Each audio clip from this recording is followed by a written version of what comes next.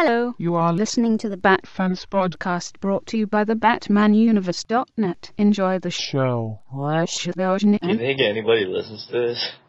I mean, do you guys know? I know there's a few people who I've gotten Twitter messages for as well. Like who? Terrence is his name. Oh yeah. He's the only one that reviewed us on iTunes. Yeah. Really? So we should ask Dozen what the numbers are. Yeah. 3. Do we really want to know? Oh, and I do notice on the Facebook post, whenever they post a new episode there's always one person who gives it a thumbs up. I didn't know your mum had Facebook.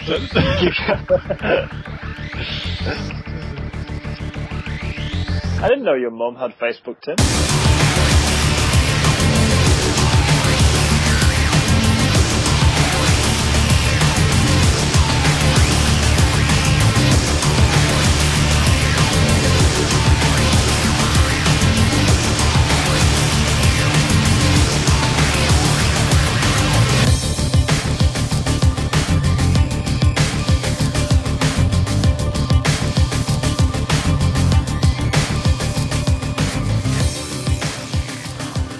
Hey everybody, it's another Bat Fans podcast. I think this is number 11. One off. We are number 12. Oh, number 12. Oh, I feel old now. I know, it's been such a long journey.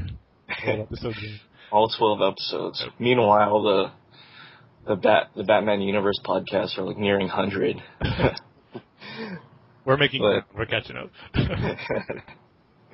But anyways, I'm Dane, and today I have with me Tim Tebow. Hello, everybody. How's it going, Tim Tebow? Doing good. Football season's coming up, so this Sunday. So I wanted to ask you, how does it feel to be second-string quarterback again? I like it. It gives me more chance to focus on my Batman comics and my Batman fandom. So I can put football second. Yeah, you can sit on the bench and you can be making millions of dollars for doing that, right? Exactly. Can't complain. It's perfect. And we also have jolly old Peter James from England. Howdy. Otherwise known as PJ, his rap name.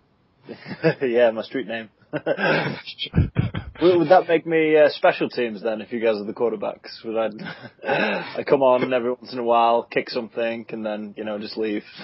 That's exactly you. But, PJ, what productions are we working on?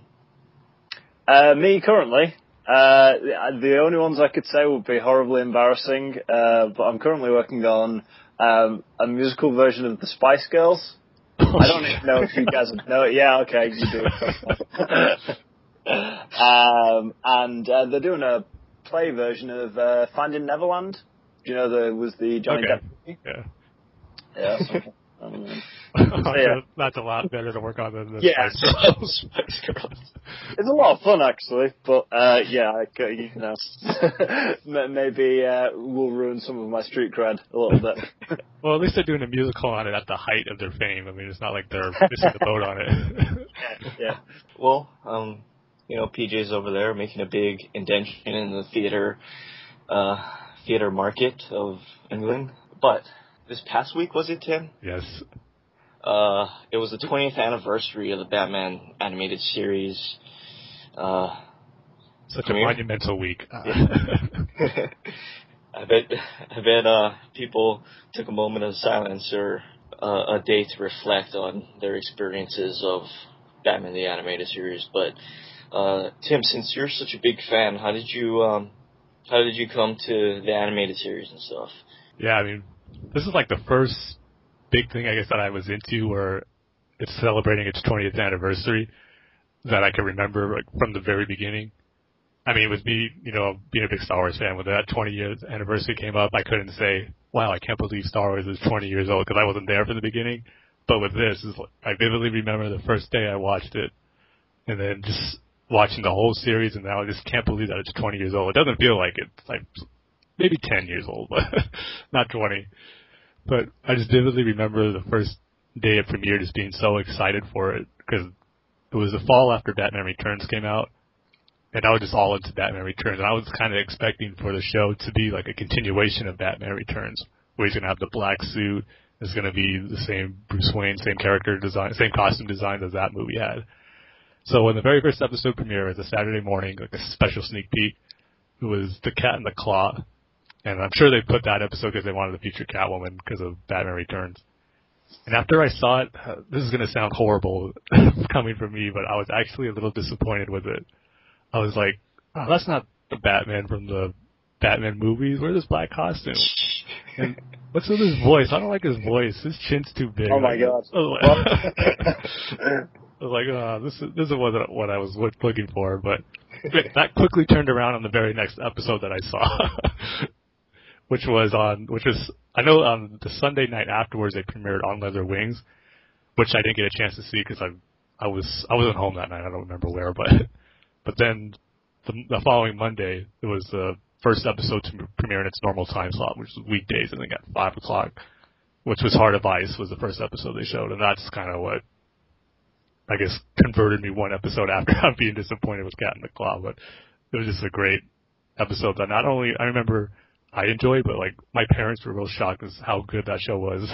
Just expected to be like another like kids Batman show. They're like, wow, this story is really like emotional, and like we really enjoyed it. Like we want to watch the show with you guys now all the time. So you actually caught it while it was airing, not in reruns. Oh yeah.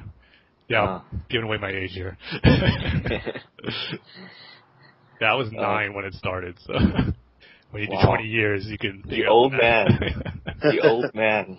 I know, I'm surprised I can remember it so well in my old age. Did you have anything else, or was that it? Well, that was my, I guess, initial exposure to the series when it first came on, but I was curious to see what you guys, like, did you catch it when it first aired, or did you catch it later on?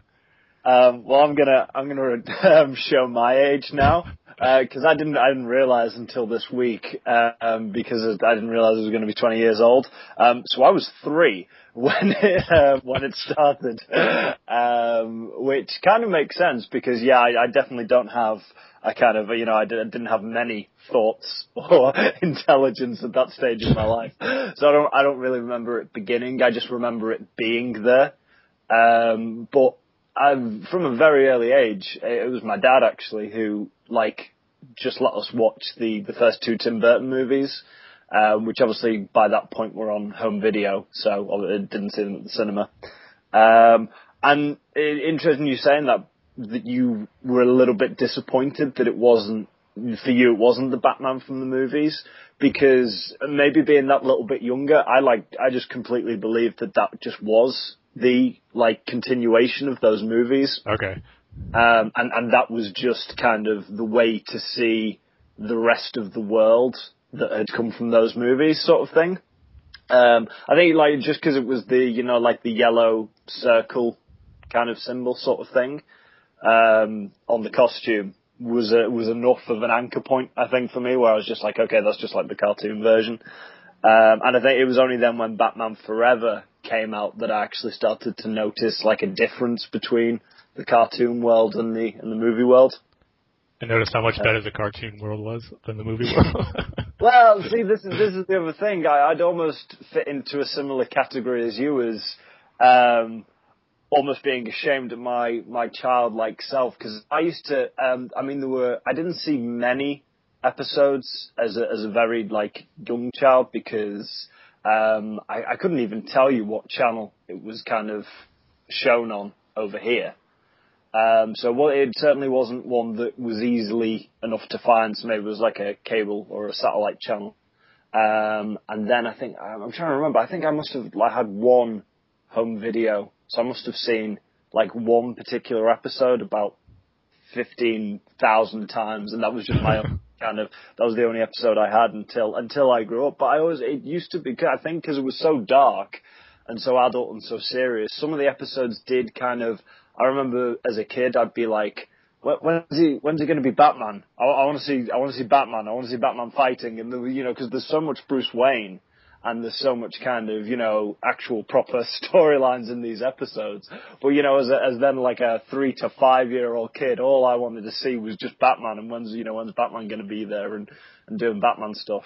So I always think that as a child, Batman the Brave and the Bold is the cartoon for kids, I think. Yeah, and definitely. it services that need in that it is nothing but Batman doing, you know, crazy Batman things. But I think that really speaks more to a younger child. And so then it was really, as I started to get older and started to actually get into comic books and stuff, that I went back and started picking up the DVDs by that point, because the world had evolved, which is still so really hard to get in this country. I know me and you had a conversation about that a while ago, Tim, as to just how hard it is to get the complete set, which I do now, just through iTunes and stuff. But it's only really in like the last couple of years that I've been able to watch and enjoy all of them for just like the true masterpieces that they are. I was 4 years old when this premiered, when this came out.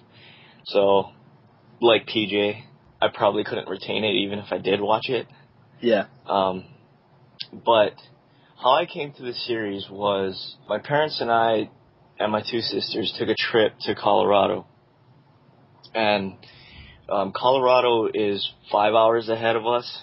So when we came back, my time was all screwed up. So one Saturday morning, I woke up early, and must have been like 3 or 4 o'clock in the morning, and it was on TV, and that's how I came to it. And I just immediately loved it. And surprisingly, like, no one around me seemed to like it. I mean, what? There was nobody. I was like, this Batman show is awesome, and people were like, I mean, my friends were like, yeah, but there's I think at the time the X-Men animated series was on, the Spider-Man I know animated X-Men series was on. premiered like around the same, like maybe a month after or a month before Batman. Like, it was around the same time. Yeah. Yeah, and there was the Ghostbusters animated series. Oh, and come on. yeah, people were watching that. And meanwhile, I was watching this Batman one, and I mean, in retrospect, it's one of the greatest animated series ever, right? And so, even as a kid, I was like, oh my God, this is so great. And why isn't anybody around me watching it?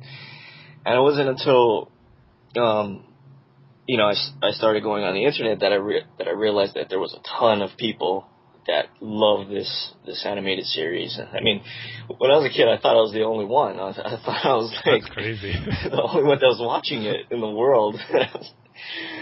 But I wouldn't want to live in a world like that. It's funny you mentioned the Spider-Man and the X-Men series, because I remember them being on when I was a kid, and even though I would find like the length and the darkness of Batman the Animated Series sometimes hard to follow, I know I definitely preferred it to those series, and so Batman was very much he was still the hero I wanted to follow. And well, what I really liked was just the designs for all the characters. And I know, because it was so hard to see all the episodes, but I would get like toy catalogs and stuff, the things you have as a kid, and they would have the action figures for all the different characters, and and then you'd buy. I had I definitely had a Batman and I had a Robin action figure that were from the animated series style rather than from the movie style, and then like the card on the back of the packaging, it'd have all the other characters sort of thing. And I remember, because I'd never seen the episodes that they were in, but I really wanted to, because I really liked the look of them. I never saw the Two-Face episodes until I was a lot older, and I know I really wanted to see episodes with him in, because he just looked awesome, and he had half a blue face, and then there was Man-Bat, which was, that maybe appealed more to my sensibility as a 5-year-old, that, I could see what they'd done there. They'd just taken Batman, and what they'd done was they'd switched it around, and it was Man-Bat, and he was the opposite. And, 5-year-old me really appreciated that character. That's funny that you say that about the designs, though, because they're great now. Like I said, when I first saw them, all I did was complain. Really? A snotty little kid who's like not wanting to get what he expected. All he did was complain. Because I remember Bruce Wayne for Batman, I was like, his chin's too big. Why is it too? It's not like that in the comics. Yeah. And then with Joker, like, his nose is too big. Shouldn't that only be with the Penguin? Why is his nose like that? And then Two-Face is like, his face isn't blue in the comics. It's always green. What's with that? But at this point, I didn't know what a comic was, essentially, certainly in that format. One, because, they're not as readily available in this country anyway. But I do remember the first things that I owned that you could call a comic were actually, it was like it was a sort of specifically for younger kids to learn to read type thing. And it was like a magazine format of Batman the Animated Series aimed at young kids. And it was called I Love to Read Batman. And there were adventures in there. So, I certainly bought into it, even though I wasn't watching as many of the episodes. It was certainly, I definitely, my first lunchbox when I started school was it was like that Joker purple. And it had like a picture of Batman, facing the Joker, kind of grabbing his sort of collar sort of thing on it. And that was my first lunchbox. So PJ, were you the coolest kid in your Well, retrospectively, looking back at it, damn right, yeah, I was. They just didn't know it. Now they realize it 20 years later. Yeah, or at least I do. Yeah. So, let's start with favorite episodes first. Oh man, this could take a while. Let's start with PJ. Oh really? Oh, yeah. I've been brushing up. I was doing homework earlier.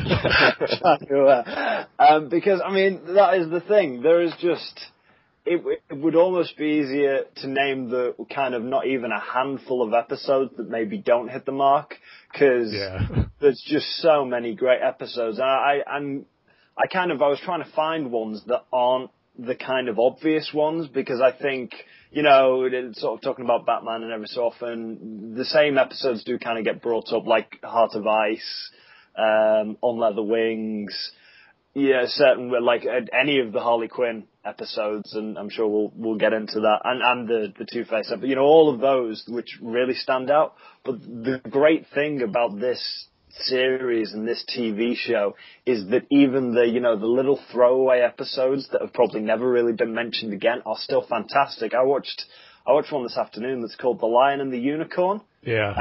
Certainly speaks to me of my sensibilities because it takes place in London.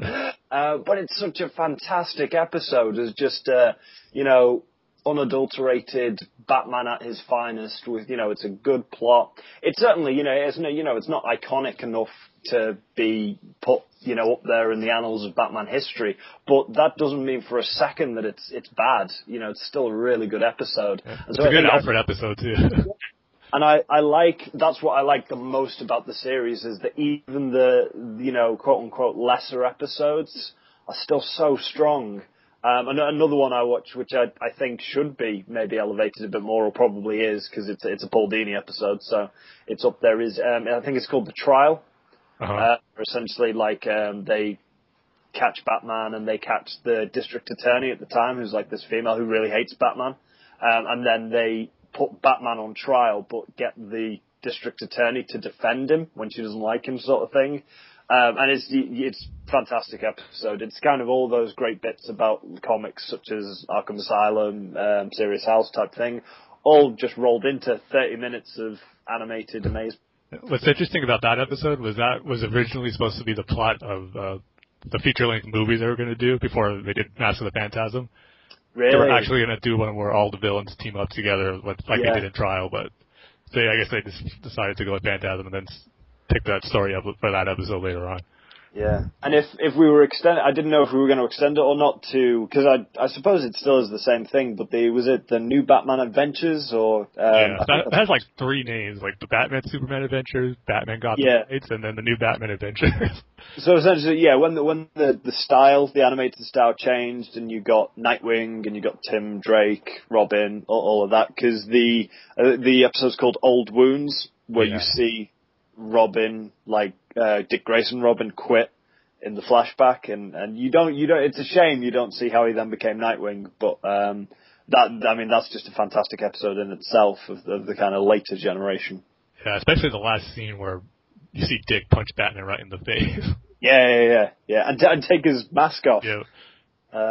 So far too many episodes to name. I could pull up the list and I will go through each and every one of them and tell you what's good and what's not. But we'd have to extend the podcast by a couple of hours. Okay. I guess I'll go next. My favorite episode has to be Perchance to Dream. Oh, amazing.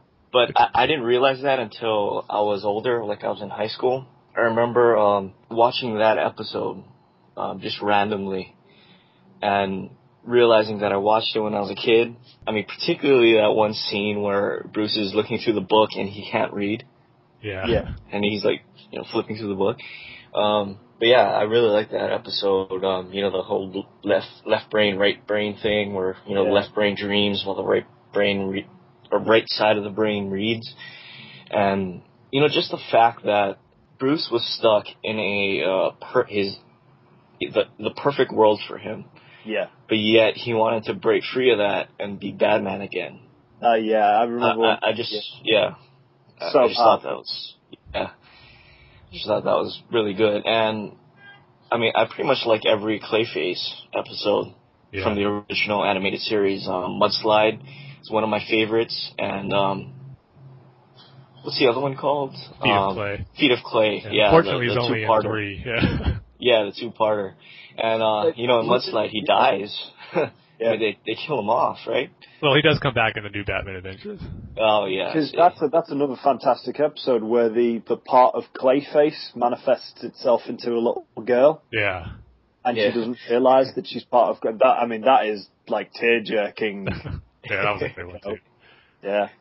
Yeah, and in Feet of Clay, I always liked the aspect of, in the comics, it's what's his face? Basil Carlo? Yeah. Is that his name? Yeah, that's his name. The first one, yeah. Yeah, the first Clayface. Yeah. Yeah, the actor that, is, getting old and he needs to keep with, the times to get some more work. I like the translation into Matt Hagen, where he gets disfigured in a car crash, right? Yep. Yeah, and, he has this cream, and I just loved all the Clayface episodes. Those are some of my favorites, but Perchance to Dream must have to be my favorite episode. So what did you like, Tim? Mad Hatter ones are good as well. Yeah. Any ones with Mad Hatter in? Oh, yeah. Like, especially Dream and all the rest. Yeah, Roddy McDowd is such a great performance as Mad Hatter. Like, his voice fits him perfectly. So many. Just like everyone, yeah. I mean, you could say that about almost everyone, but yeah, because it's a shame, really, because like Kevin Conroy and Mark Hamill deservedly take all the plaudits for being the voices sort of thing. Yeah. But if you look at is it Lauren Lester? I think he's really underrated as Robin. So underrated, yeah. Which is the other thing. I would definitely say that Batman the Animated Series is the best portrayal of Dick Grayson in another medium that's ever been. Yep. Yeah, they aged him too. Yeah, but really well. Yeah. But speaking of voices, another one is, of course, Harley Quinn and Mark Hamill, but Bullock, the guy who did Bullock. Yeah. One of the most iconic voices in that series. It's just a one-of-a-kind voice. But, Tim, what's your favorite episode? One. Yeah. Just get to one. If you can narrow it down to one, that'd be great. I'm just playing. Well, actually, there's 2 episodes I usually go back and forth on, but it has stayed I had one episode that has stayed in the number 1 spot now for a while. So, and as we were talking about Lauren Lester as Robin, the episode is Robin's Reckoning Part 1. I mean, okay. Just like we were saying, how perfectly they adapted Dick into the show. Because this episode wasn't the first time we saw him. We seen him first in Christmas with the Joker was his first appearance, and he was already grown up, like in college. I always liked that aspect of the show where Dick wasn't just a little kid and he was older, and I loved his costume design. They kind of based it off Tim Drake's current costume in the comics. I just loved how it looked. But then they did it perfectly, though, as we saw in Robin's Reckoning, where Bruce did take him in as a little kid. It wasn't like the whole Batman Forever thing where he takes in this old teenager kid who maybe could fend off for himself, but they just worked it perfectly. And then there's that iconic scene of his parents' deaths, which how it was directed was just perfect, because originally they wanted to show him falling, and you would see him fall off, but then the censors kind of had to told him to re-edit it so you don't show that. But then on the commentary, you even hear Bruce Timm say, "I'm glad we got that note because the way we did it ended up being better and gave a more dramatic effect of it. You just see the silhouettes of them, and then the rope come back, ripped off, and you just see the crowd gasp. It was just great." So at the end of that episode, too, is probably one of my favorite scenes where Batman comes back after trying to get Tony Zuko, but he escaped. And he said that line to Alfred where, like, from now on, Tony Zuko has my undivided attention. And then Alfred says, "Well, that's good for Zuko, but there's a little boy up there who's dying for that attention too." And Batman's all, "Well, I'm doing this for him." But then Alfred's like, "Well, what he really needs is a friend. Like, isn't that what you needed, Bruce?" Then Batman just has this look of, like, grief on his face. Like, he's like, "Yeah, you're right." And then we get that great scene of him consoling Dick where he lets Dick know the same thing happened to him as a kid, losing his parents. And you just see that short clip where Dick starts crying, and then he just hugs Bruce, and you see him embracing, saying it's going to be okay. But then it quickly shifts to Robin and the President yelling at Batman, telling him, like, "Why are you shutting me out on this case? Zuko's mine." And just like Dick is just fed up at him. I just love the contrast those two scenes played out, where you saw how close they were, but then in the present how they're drifting apart, where Dick really can't stand him.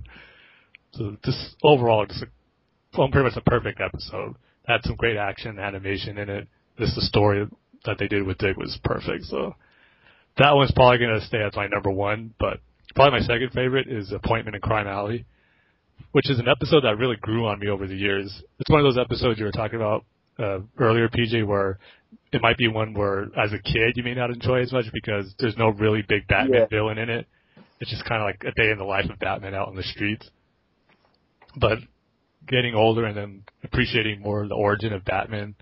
Yeah. It's just a great episode that goes into the loss of his parents and how every year he honors their deaths by going to Crime Alley and just leaving those roses there. And I love how they introduced Leslie Tompkins into the series. Because I think sometimes the character, even in the comics, like, was underused. Or she really is like the mother figure of Bruce, kind of how Alfred is his father figure. Yeah. And they did a good job in that episode, like, conveying that. So those would probably be my top two favorite episodes. Yeah. I Am the Night is another good one. That's kind of like Appointment in Crime Alley, in that it examines the origin sort of thing. Which one did you say? I Am the Night. Oh, yeah. That's another one. I love that scene where Bruce is just trashing the Batcave and just lets the big screen. He's been sat there for like 2 days or something.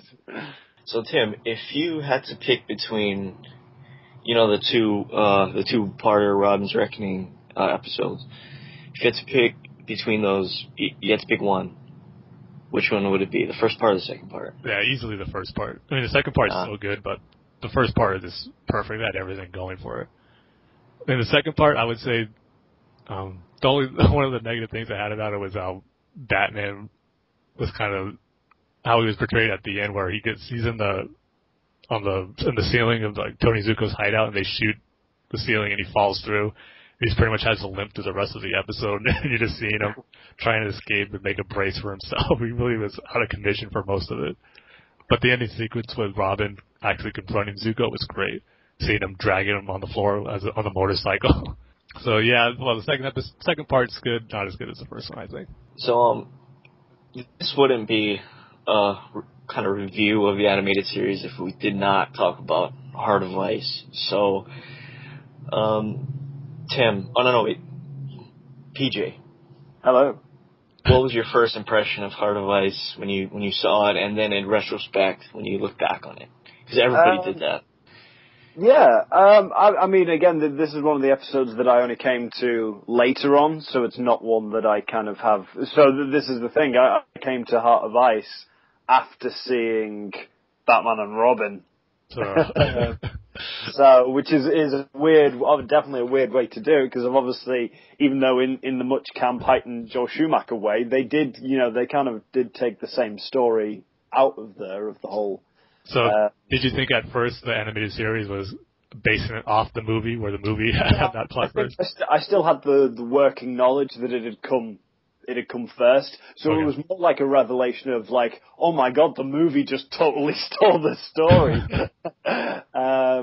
type thing, because I was watching it knowing that it was pre-Batman and Robin. It was just in my life I saw Batman and Robin before I saw this particular episode.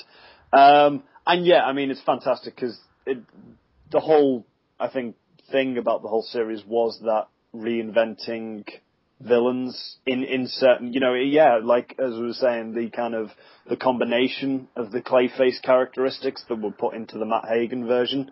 I know for me more personally, I think the interpretation of Two-Face is way up there in terms of, just how they kind of retweaked that a little bit.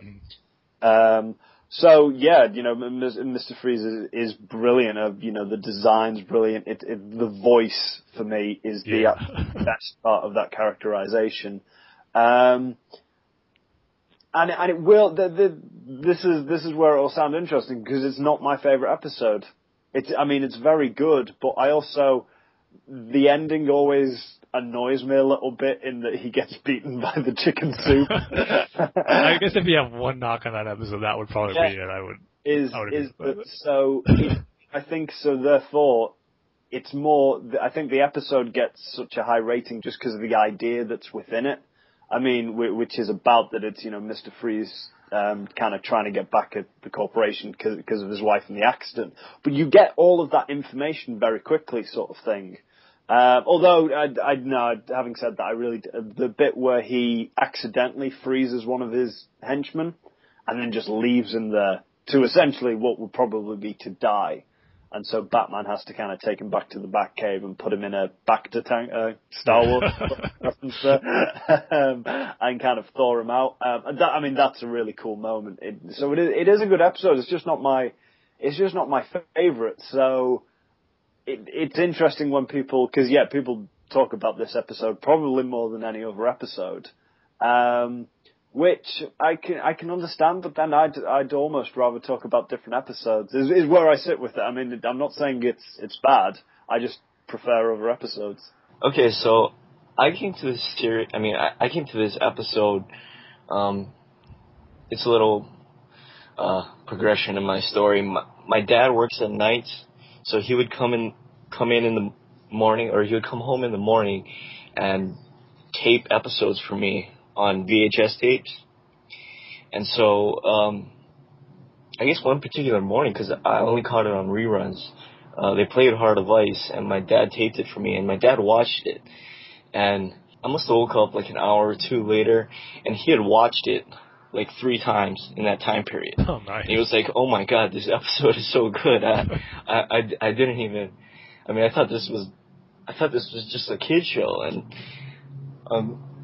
at that moment, I didn't get the significance of it. I just thought it was cool to see, Mr. Freeze with his gun and stuff, and of course, Batman, and that's how I came to the episode. And in retrospect, it's not only one of the best animated series episodes. Batman animated series episodes, but one of the greatest cartoon episodes, I guess you could call it, ever made. So, that's how I came to it.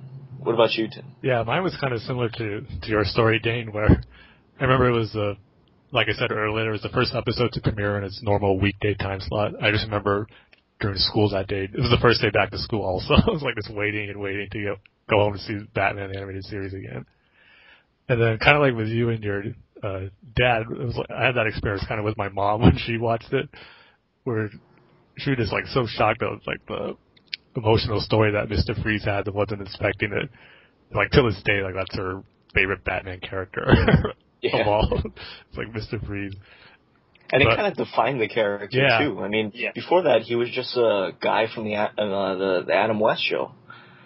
Yeah, right. Because when I saw the episode for the first time, I go, "Oh, it's cool, Mr. Freeze. I know who he is." But at the same time, it was a totally new experience seeing that for the first time. And then, like you said earlier, PJ, just Michael Ansara, who does his voice, is just awesome. It was cold and robotic, but at the same time, like, even though he says he's dead to emotion, you could feel the emotion in his voice when he says certain things. Especially at the end, where he's in Arkham crying. We see him crying, looking at the snow globe of the ballerina, which he keeps as his wife. The music as well. which we could probably talk about on a greater aspect of the entire show, but yeah. the theme for Mr. Freeze is one of the better themes as well. That is sort of the motifs that's used. Yeah, definitely. That episode's score made it onto the second volume of the soundtrack that was just released. I was like, what right. Yeah. Like you said, yeah, it's really good. But everything you're saying about that episode, it was just interesting hearing what you were saying about it then. That, to me, is Two-Face Part 1. My kind of, my appreciation for the animated series is more than just a kid's show, and even, other people that I've forced to watch it with me sort of thing. I will always go for Two-Face Part 1 over the kind of Mr. Freeze, because I think that is just like the psychological aspects that are at play in that episode is just so much greater than any kid could ever. Well, like a kid probably could understand it, but wouldn't even realize just what they're understanding. Yeah. The scene in that episode where Harvey Dent goes to the psychiatrist, and she kind of hypnotizes him in a weird way to get Two-Face, the big bad Harv persona, to come out. Yeah, that was a creepy moment. Yeah, and you get the flash of lightning, and in the flash of lightning, you see Two-Face before he's even had his face scarred. I think that is, for me, that does all those things that obviously Heart of Ice, definitely does for other people. Is that episode just absolutely, still to this day, blows my mind as a piece of 20-minute animation type thing. I think what helps, or I think why many people remember Heart of Ice more, is maybe because it was the first episode to air, or was the third episode to air officially, and maybe since that was everyone's first exposure to that kind of storytelling that the series would be known for, is why everyone remembers Heart of Ice more, I would think. Whereas, because I came to it later, so all these episodes were out, and then I kind of, because, I'm going to have to check, but I think the DVDs that I've got in the list, which obviously wasn't the list that they were aired, does Two-Face happen before Heart of Ice? It does. It does, yeah. So Two-Face Part 1 is episode 11. So, that was, watching it in order when I finally had the DVDs you're quite right, Tim, that's probably, because I was late to the game. I had some growing up to do. Yeah, it's still to this day, I know you guys won't agree with me, but that's still my preferred origin of Mr. Freeze, despite Scott Snyder's change in the Batman Annual #1.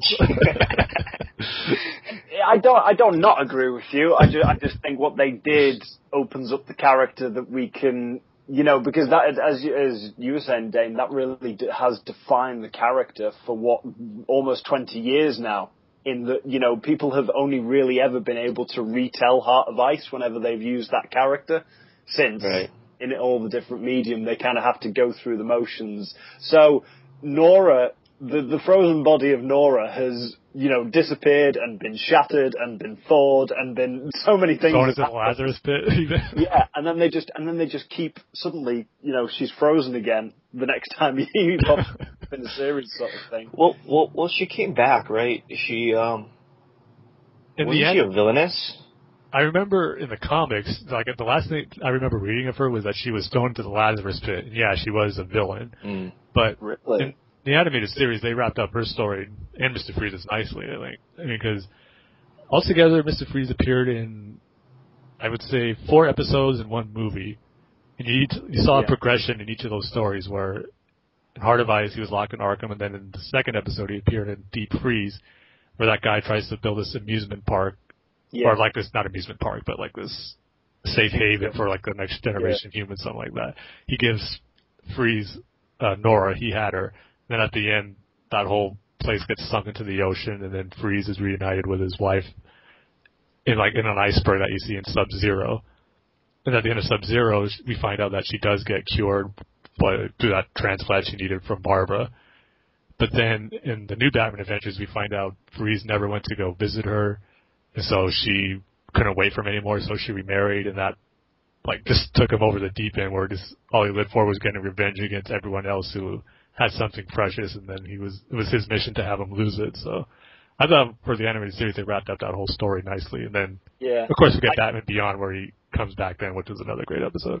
I do have one problem with it, because again, my homework for this podcast is paying off here, and very recently I just watched all the Mr. Freeze episodes, just because I was kind of feeling in the mood. And it's that last episode, which is the new Batman Adventures, which comes after, all the other episodes and the movie, which focuses on it. That episode is kind of, it taints it a little bit for me. Not because he never went and visited her and you never see the unfrozen Nora, which that annoyed me a little bit. But it's almost like they didn't read up on what they'd done before, because in that episode you're talking about with the amusement park, they talk about the fact that Mr. Freeze's condition is pretty much making him immortal, and he's going to be alive forever. Yeah. Which is, so the guy who's creating the amusement park wants the same thing to happen to him, because he wants to live forever. And that's, that was a really cool thing that was set up, and the kind of the Nora arc is done in the earlier kind of series and then sort of finishes with the movie. But when he comes back in the new series, he's suddenly just a head. He's a walking head. And they say that it's because his condition is now killing him. And that just, it's, for me, it's too much of a flip. That in one episode you sort of pretty much stated that the guy's immortal, and then you've flipped that, completely the other way around, and now it's killing him. I guess he just misread his diagnosis originally. Yeah. But did you see the Batman Beyond episode with Mr. Freeze in it, PJ? No, again, I'm still Batman Beyond virgin. I've not got there yet. Yeah, so definitely check out that one, because that's pretty much puts the wrap on the whole animated Mr. Freeze story. So it's the same Mr. Freeze. It's not like a future version. Oh yeah. Ah, okay. Yeah, definitely check that one out. It's called Meltdown. Okay. Cool. So, Heart of Ice, definitely one of the best episodes of the animated series, of course. I'd probably say it's in my top 5. I wouldn't. I feel bad for the exception to the rule, but... Would you at least say top 10 for you, BJ? Well, yeah, probably top 10. Okay. Maybe.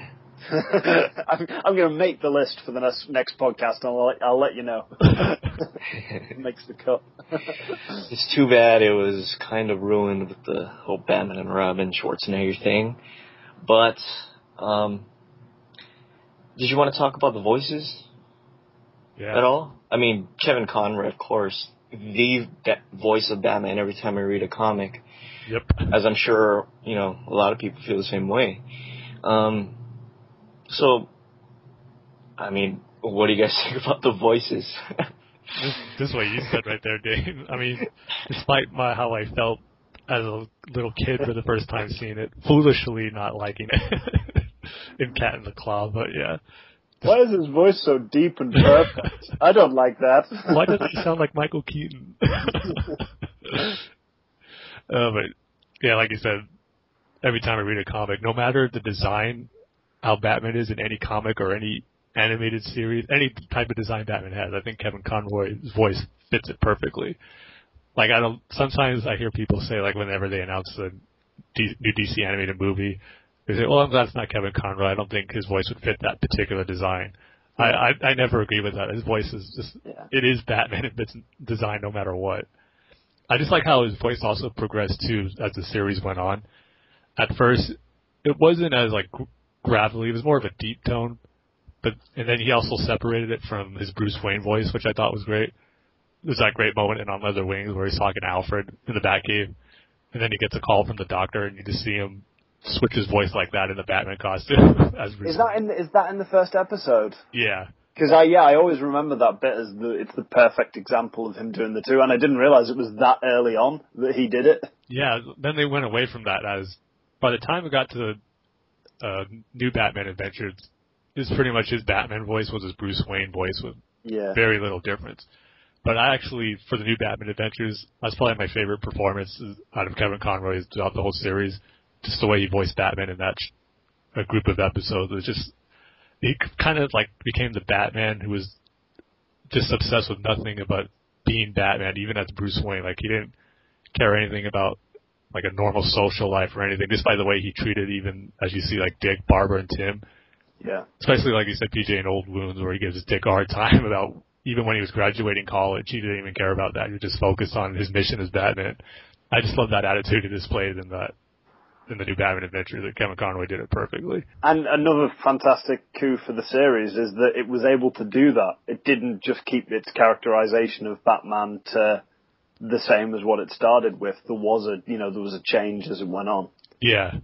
It's almost got the feeling like he's tired of all this like stuff he's going through. Like Batman's like these villains, like he gave him a chance maybe to reform, but now he doesn't care like about their like excuses or sympathy for them as being villains. He's just there to take them down, which I love. And even the design kind of reflects as it gets so much kind of simplified, just darker, kind of. Yeah, he's like almost like, I'm done being the nice guy here. Like you guys had your chance. Yeah, he really goes from hero to badass. Yeah. And then Mark Hamill, I mean, what else can you say about his performance of the Joker? Still to this day, I don't think anyone's ever going to top his performance, especially the laugh. I mean, you may hear some good Joker performances, but not as good as Mark Hamill, but the laugh never even comes close to his, no matter who's playing it. And even the hot and cold, kind of like what we were talking about with Kevin Conroy, but the way Mark Hamill could play the kind of camp, over the top, having fun Joker, and then the absolute murdering psychopath Joker and he could turn it in a sentence type thing, was brilliant. And my little Batman the Animated Series fun fact that I came across when I was watching some episodes today is that the Joker in Batman the Animated Series is called Jack Napier. Yeah, which kind of bugged me a little bit. They kind of went away from that, because in the episode Dreams in Darkness for Batman's in Arkham, he does mention him as Jack Napier. But then in the new Batman Adventures episode, Beware the Creeper, they're having like the special news report about the Joker. They say his name is unknown, but he does go by various aliases. Oh, really? So they I think that bothered the producers too, so they kind of wanted to fix that. Yeah. Because again, that was probably another reason why, in my kind of blissful ignorance as a toddler, I used to just think of it as a kind of continuation of the Tim Burton films, which is weird because he died in the Tim Burton film. But I was a kid. I was willing to let that slide. Yeah, I remember being shocked when I found out that Mark Hamill did the voice as a Joker. Oh, yeah. The way I found out was that my local news station, they were doing like a little special on Batman the Animated Series where they're in the production crew, they were showing the voice actors. And they showed Mark Hamill. I go, I wonder who he plays. Probably plays someone like the Riddler or somebody. And then they showed the Joker. I was like, what? Luke Skywalker is the Joker? Wow, how cool is that? So for you, Tim, being a huge Star Wars fan, of course, and being a huge Batman fan, which role is more iconic for Hamill? Yeah, I mean, I wanted to say Star Wars because it was more iconic. It's on a more wider scale, but his performance as a Joker is just so different and so different for him as an actor, and he does such a great job at it that I think it's almost just as iconic. I think to myself sometimes, like, if I ever have a conversation with Mark Hamill, what would I talk to him more about, Star Wars or Batman and the Joker? And part of me kind of wants to talk more about the Joker, because I think it'd be more fun for him, because he loves the role a lot. It's just hearing him talk about his experiences doing the Joker, he tells some great stories. So it's like I'm always torn between which one do I view him as, like, more Luke Skywalker or the Joker, because they're both such iconic performances by him. So for you, it's Joker. It's I like can't even say torturing you, I Tim. know. Because Luke is like one of my favorite characters in the Star Wars universe, so like, do I pick Joker over one of my favorite characters there? It's too hard.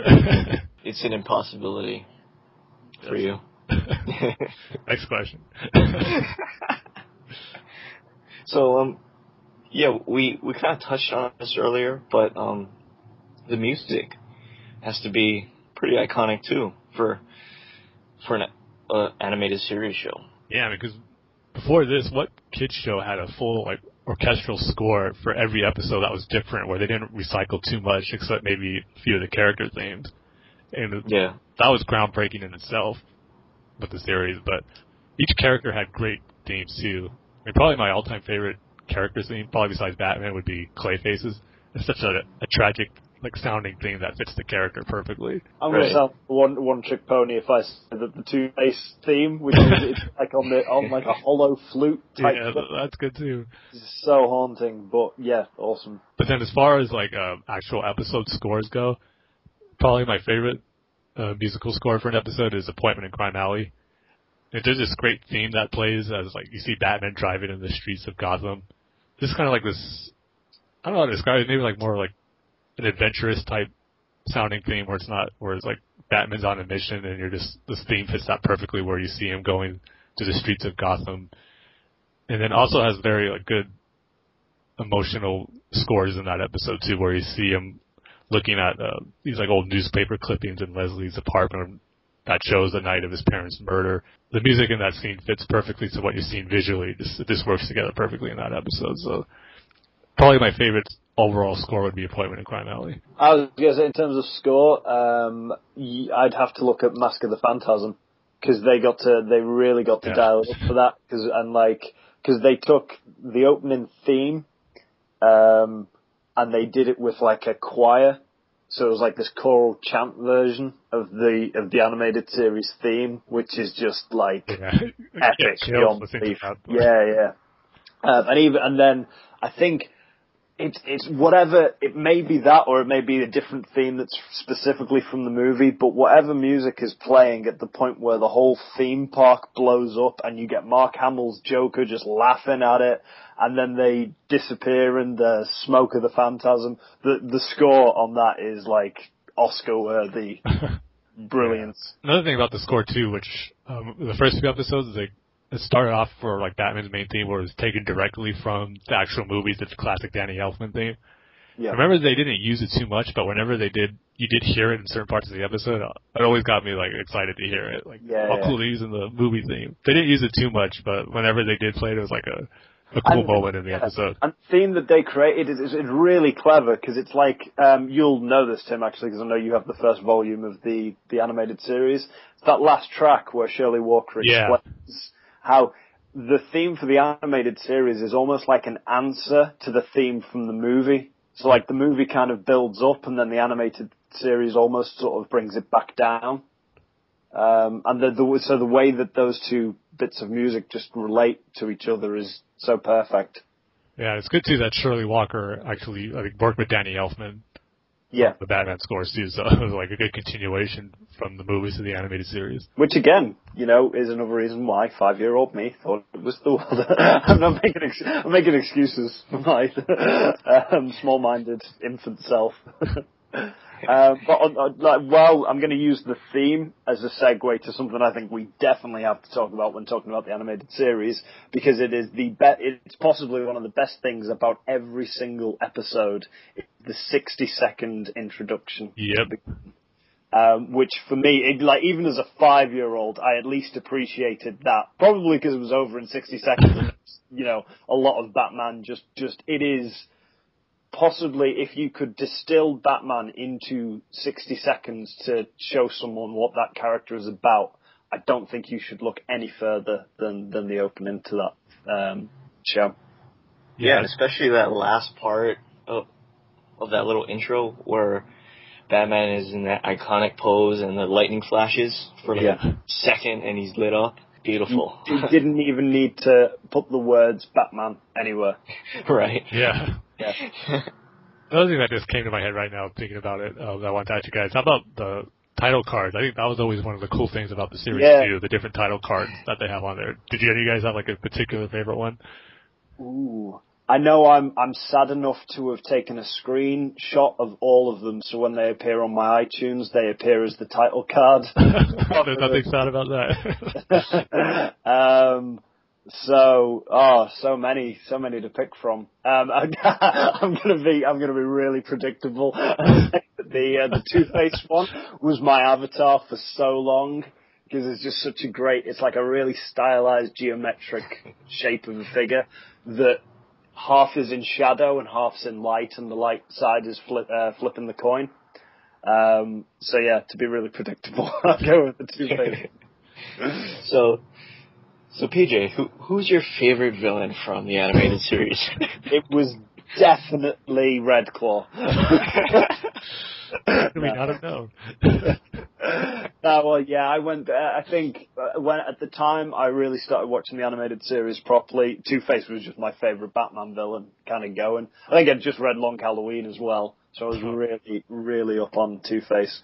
And so yeah, probably second to a lot of the other great ones, but yeah, it's my favorite interpretation of Two-Face, if I'm honest. Big surprise. I'm just trying to think back on these title cards for the episodes. The only one that really sticks out to me is the Robin's Reckoning one. Okay. For me, it's probably one of the more simpler ones, but for the very first episode on Leather Wings, I just love that image of, you see the bat wings in front of a great background. I just love the little music piece that goes with that, too. I think just the music piece and then how the image looks, that one always stuck out to me. So that's probably my favorite. Yeah, because those really weren't in any cartoon show back in the 90s, right? I mean, that was from like Tom and Jerry, right? Back in like the 40s. Yeah, usually like when old shows would do that, like Ninja Turtles, they would have one like title card that would use for every episode with the name of the episode on it. That's about it. Yeah, but each episode it had a different title card. Yeah. Right? There's maybe only 3 episodes out of the whole series that didn't have a title card, but it was actually just an actual scene from the beginning of the episode, which was Heart of Ice, where you see the snow falling down, then you see it transition into the globe, and then The Laughing Fish, where you see that billboard of the fish and the rain falling. I love that you just know all this. It's brilliant, because I am now looking at the folder I've got of all the images of these title cards, and you are so spot on with everything you're saying.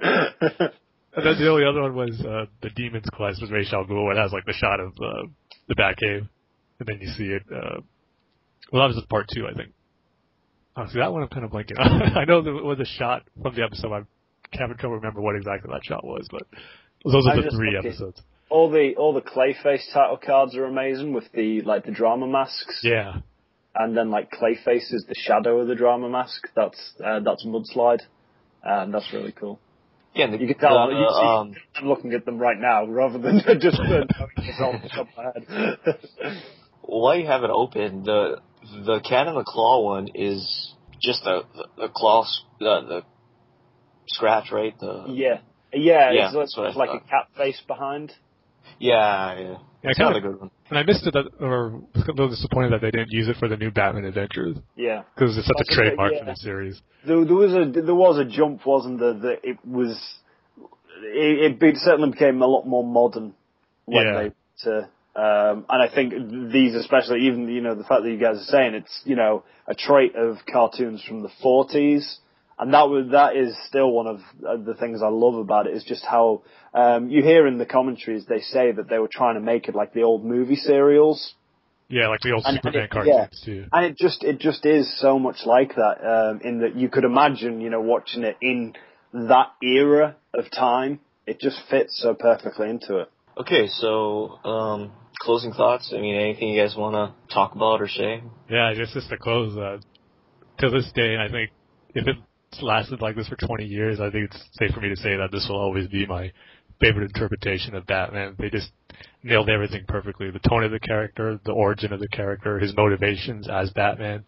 As great as the Nolan trilogy was, the one thing that always bugged me was just what his motivation for Batman was. It wasn't the murder of his parents was what drove him as Batman. So, but the animated series did that perfectly, so that's why it kind of has an edge over that. And just all the villains and characterizations they did were just pretty much perfect. Maybe with the exception of a few, but yeah, so this will always be my favorite interpretation of Batman in the Batman universe. I really don't know how I can add anything to that, really, other than almost like doing a crazy. It's crazy that it's been 20 years, and it's almost sad to think that it isn't. They aren't still making this show. That it's done, it's finished, because.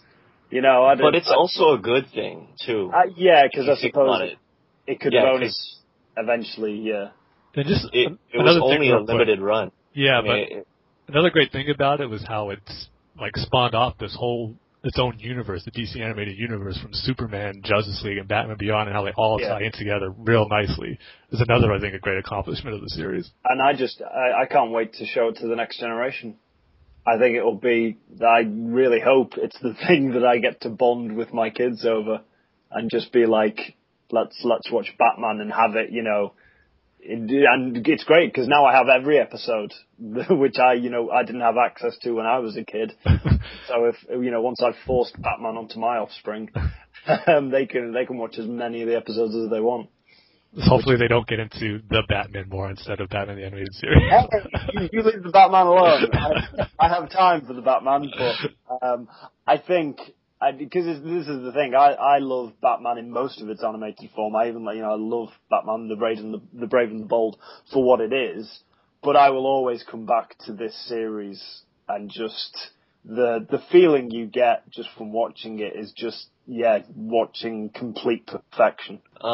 The only thing I can really say is that, Bruce Timm and Paul Dini and everybody behind that show really made and created their own version of Batman and all of his villains and, all of his allies.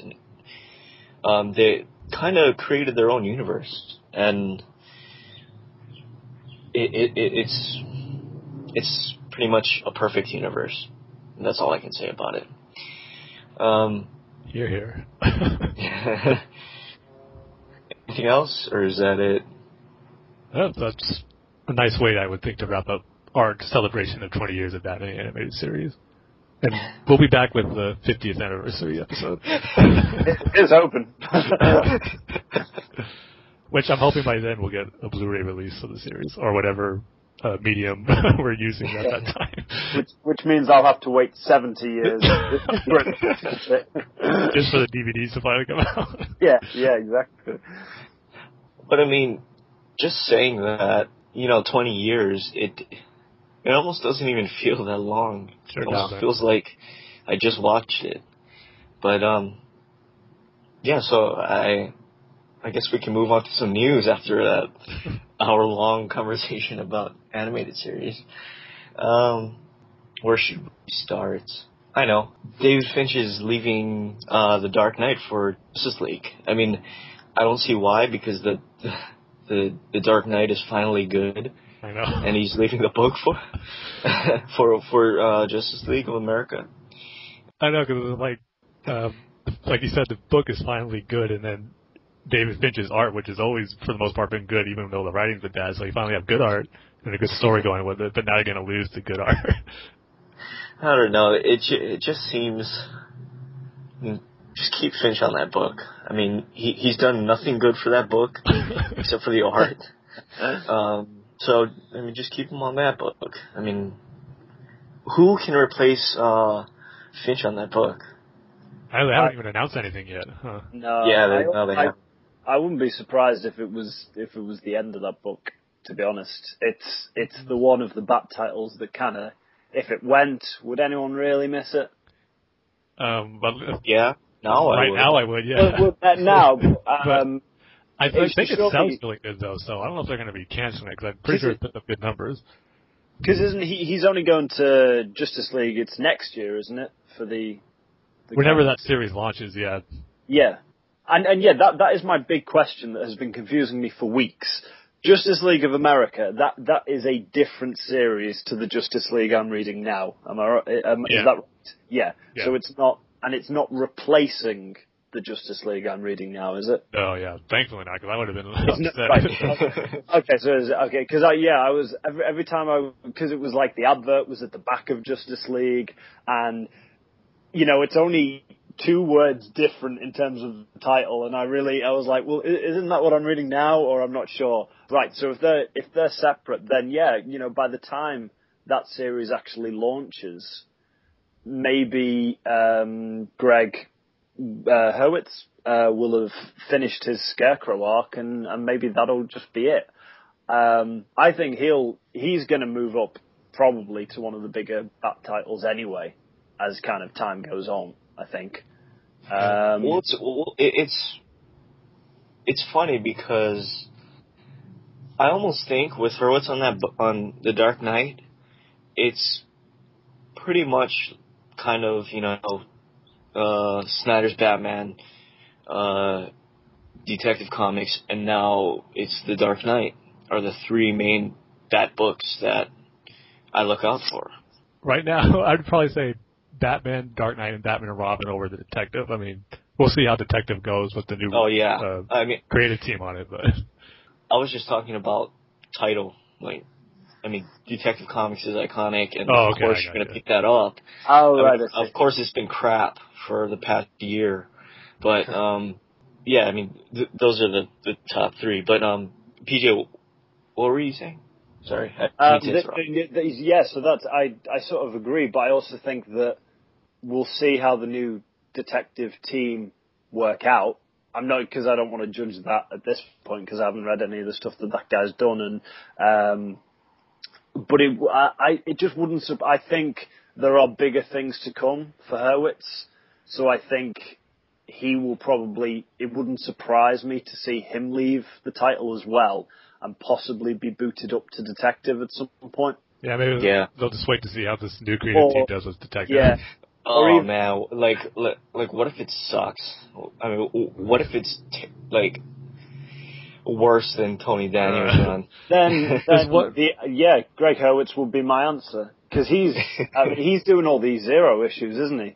Yeah, and I know we'll get into it later, but Detective Zero was pretty good. Yeah, they've definitely put some sort of trust/faith in what he can do now. I think he's proved that. So I think he's at this point. For him, I wouldn't worry about that particular title and the fate of it, because so far it's just like Scott Snyder, Death, Taxes, and Scott Snyder. It's kind of been Death, Taxes, and Greg Hurwitz, because we can almost count on him always to give us a good issue. Definitely. Yeah. Speaking of just real quick, the Justice League of America, do you guys have any thoughts on what the lineup for this team's going to be? I'm kind of surprised at some of the choices they made, like Catwoman being on there and Steve Trevor. Katana. Yeah. The new Green Lantern's on there, too. What about, what's his name, Green Arrow? No. Yeah, he's on there, too, but really after the first issue of the New 52, I haven't read a single issue of Green Arrow. I really didn't like that book. But him being there, and also Martian Manhunter being there, they're the two I'm interested about the most, because they seem to have, there's a reason there that has already been kind of set up, because we've had that tease as to what happened between Martian Manhunter and the Justice League. Yeah. And then obviously Green Arrow was in that issue trying to join the Justice League. So him joining a different Justice League, that completely makes sense to me. So I'm interested to see how they play into it. But some of the other choices were really kind of, I guess we can only wait and see just how it factors in. Because again, the name in itself is confusing enough for a Brit like me. I was like, what? I don't see how Catwoman could be part of this team. That's what I'm curious about. When has she ever been part of a group like the Justice League? Yeah. And I think she's an anti-hero, right? Yeah, but she's not one. If they're the Justice League of America, you kind of get the impression that they might be an official group of the United States government. Because I believe they're getting rid of Steve Trevor. Yeah. Big part of it. I believe Justice League International is now, so I think this is what's going to replace it. Do you guys think that DC could bring back Wally West with this JLA? They could, but unless they're keeping it a real good secret, there's been no mention of Wally West. Maybe Wally West and Stephanie Brown will be part of it later on. If Steph was in this book, I would pick it up with no problem. Poor Wally West. No one's sending anyone waffles for Wally.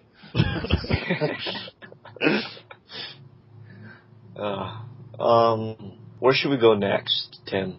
Well, there is that rumor, which I don't believe is true. Yeah, I don't think it'll happen. Dark Knight Rises Director's Cut Blu-ray release. Yeah.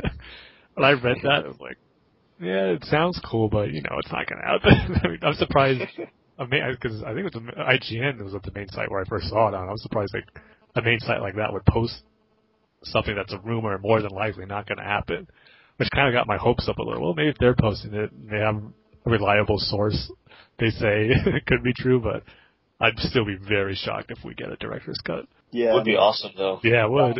It'd be better 3 than hours long. Yeah. Did you have any thoughts, PJ? I think it's just a shame, just because whether she was meant to or not, the fact that the costume designer really kind of let the cat out of the bag, that there was that earlier footage of Bane and his origin, and there was more to that. That's such a shame, because knowing about that and then never getting to see it is heartbreaking. Yeah. Whereas, like with the previous Chris Nolan films, it's very been a kind of don't ask, not gonna tell kind of situation. You can only assume that there probably was more footage, but there's never been any indication of what that was. We didn't suddenly hear about the fact that there was a Joker scene where, I don't know, maybe you do see how he gets his scars, or, there was never any of that was kind of released, so there was nothing to get excited about, because you didn't really know what extra there would be. So when no extra scenes turned up, you were just kind of like, okay, fine, I don't really know what I missed. But with this one, we know what the extra stuff would be, and it sounds awesome. So let us see it. I know, at least not even a director's cut, but on just a deleted scene special features section. Yeah, exactly. Not even finished, just something. Yeah. But if they were doing an extended cut, because I think in that article it says it should make the movie like 35 minutes longer. I was kind of hoping where it wouldn't just be that one scene, but we maybe get like an extended version of the final sequence. Because when you and me were talking about it on another podcast, PJ, where noticed there was some stuff cut from the trailer in the final battle sequence. Yeah, Gotham. That would be cool to see back into the movie. But I know it's just wishful thinking. The other thing that would make your hopes up. Yeah, the thing that would make I agree with everyone that I really don't think this is going to happen. But I think the thing that would make me the most happy if it did happen is because the guy on BatmanOnFilm.com said it isn't going to happen, and for him to be wrong is a personal thing that would make me so very, very happy. But that's another story for a different time. If they release it and he's wrong, I'll tell all. I don't know if you guys saw this too, but there's another. Like, nothing officially been announced for the Blu-ray release or anything, but there's like this image of what people are saying it might be like a special collector's edition package of that, of the broken cow, kind of that shot that we saw in the poster. Like, kind of like a statue of that you would get in the box set of it. Oh, cool. So that would be awesome. That would be really cool. And I think that's probably more likely, because they did a mask package version for the Dark Knight, didn't they? I don't think so. Oh, well, maybe. Yeah, they did. They did? Yeah, they did. With I think it was a Best Buy exclusive. Yeah, one was the Batman cowl, and the other one was the Joker mask. That's right. Yeah. And they had a Batman one as well. I was trying to think. Oh, they did? Yeah, well, again, maybe just over here, where, for once we're getting something that you guys didn't get. But you could get a version with a little model Batpod as well. Okay, so I guess the only other Batman news is Michael Emerson has been cast as the Joker in The Dark Knight Returns Part 2. But it's weird because we won't really get to see him until the second part, which comes out next year.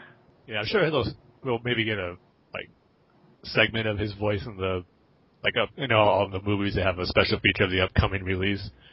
So for this one they'll have like an interview or like a voice clip or something, just we'll get an idea. Oh yeah, it says the special features will showcase the voice talent. But have you guys seen Michael Emerson and everything? Because I haven't. I don't know where he's. I haven't seen him in anything ever. Based on the picture, I think he's the guy that I've seen in the very few episodes of Lost that I actually did watch. And he seemed creepy enough. He certainly sticks out in my mind as, that dude was creepy. And he's creepy looking as well. So, ticks two of the boxes. As to what makes a good PJ. Yeah. God. You know how to compliment people, PJ. What makes a good voice actor? Well, they have to be creepy looking. Oh no, wait. We have one more piece of news. I haven't seen these, but is it Cartoon Network? Yeah, part of their The DC DC Nation Nation. shorts. Yeah. Oh yeah, the Bat Space Man of Shanghai shorts. They're online. You can see them online if you didn't catch it during the DC Nation block. I don't think they premiered yet on the DC Nation, have they, PJ? See, I'm not the person to ask because I only get to watch these things online. I don't have the channel, so I don't get to see them in their natural environment. Because But you can watch them all online, so. Because they've been in reruns, like Green Lantern and Young Justice have been in reruns, so I've been watching it. And I kind of assumed that the shorts would just be repeats too. See. So I kind of thought that this is kind of like a sneak preview of some of the new shorts we're going to be getting when the season starts up again. Right. But these 3 shorts are probably the best shorts they've ever showed on the DC Nation blog. I've liked a lot of the DC. Really? I couldn't. They're too, I don't know, trying to, I guess, kiddie or comedy. The only one I did like was the Plastic Man one. I thought his was funny. Yeah. Not the Animal Man one. I thought the Animal Man one was good. I don't think I've even seen that one. I think it's that real kind of robot chicken approach to, and it's just great because it's just, they get to do stuff that wouldn't, it would be almost a waste of money to try and make an entire cartoon about kind of thing. So they just get to have fun in 30 seconds or so. But these ones, in all fairness, I'd also say these were probably some of the better ones because these were awesome. I thought this is almost what I wish. Do you remember Batman Gotham Knight? Yeah, the one with those kids telling about those different Batmans. Yeah, I kind of. Or the whole thing was meant to be Batman anime. Yeah. But kind of, it worked in some of the shorts and in some of them it didn't. Mm-hmm. This would have worked. This was brilliant. And again, it's one of those things that it's maybe not something you'd want to watch an entire series of or even an entire movie of, but to just see Batman anime in such an anime kind of style, I just thought it was really cool. But yeah, I wouldn't want to watch. It's so funny hearing you say anime. Really? Anime. Yeah, my butchering of the Japanese language aside. No, I like because the Batman in it, where the kind of bats swirl around him, and he's a bit more magical than your average Bruce Wayne. But it was awesome, and it was kind of cool how they used all the kind of central characters from Dark Knight Rises because people will kind of know. They'll be fresh in people's minds, sort of thing. The only thing probably that I didn't like about it was the Bane short, where they pretty much did King Kong, where he's this big guy climbing the building. That was the only disappointing part. But the whole fight sequence between Batman and Bane and Catwoman was awesome. Yeah. Oh, I don't like that design of Bane. Yeah, it's just kind of terrible. I mean, I think you are only seeing that in a still image, are you? Yeah. I'm only seeing it. Yeah. And I think I completely agree with that, but when you I think it's that kind of over the top Japanese sort of style that I think means they get away with it. And because it's almost like a silent movie, isn't it? Yeah, there's really no dialogue. Very at least little between the main characters. Yeah, so you are really only seeing these characters in a kind of heightened form of what they are.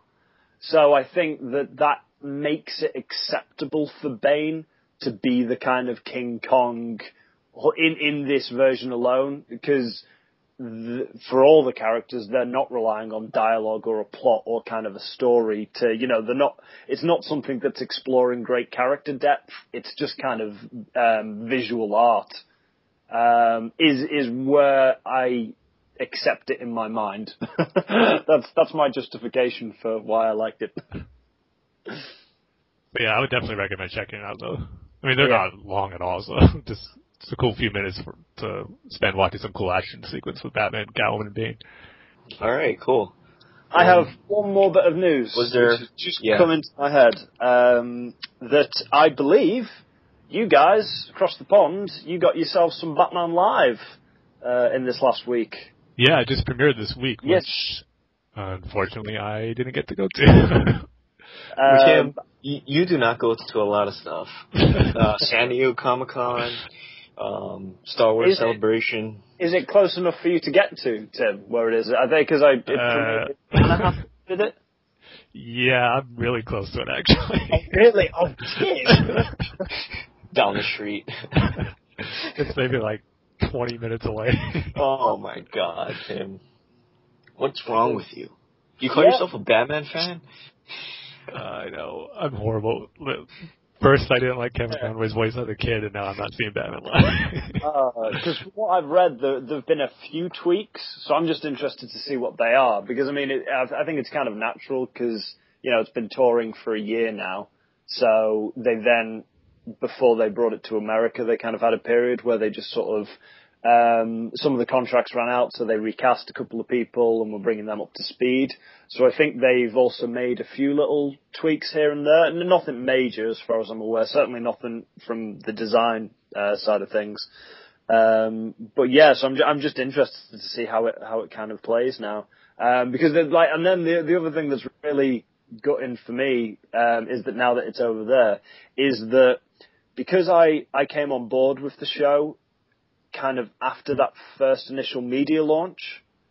So anything I had I helped develop or change or tweak was never really used in any of the promotional material because it was done after all the promotional material had the initial stuff had been done.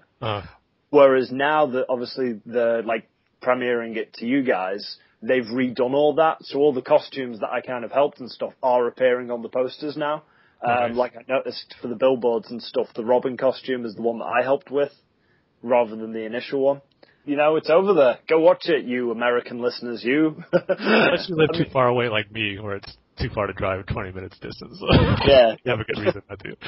In all fairness, Tim, at least you're going to the Dark Knight Returns premiere.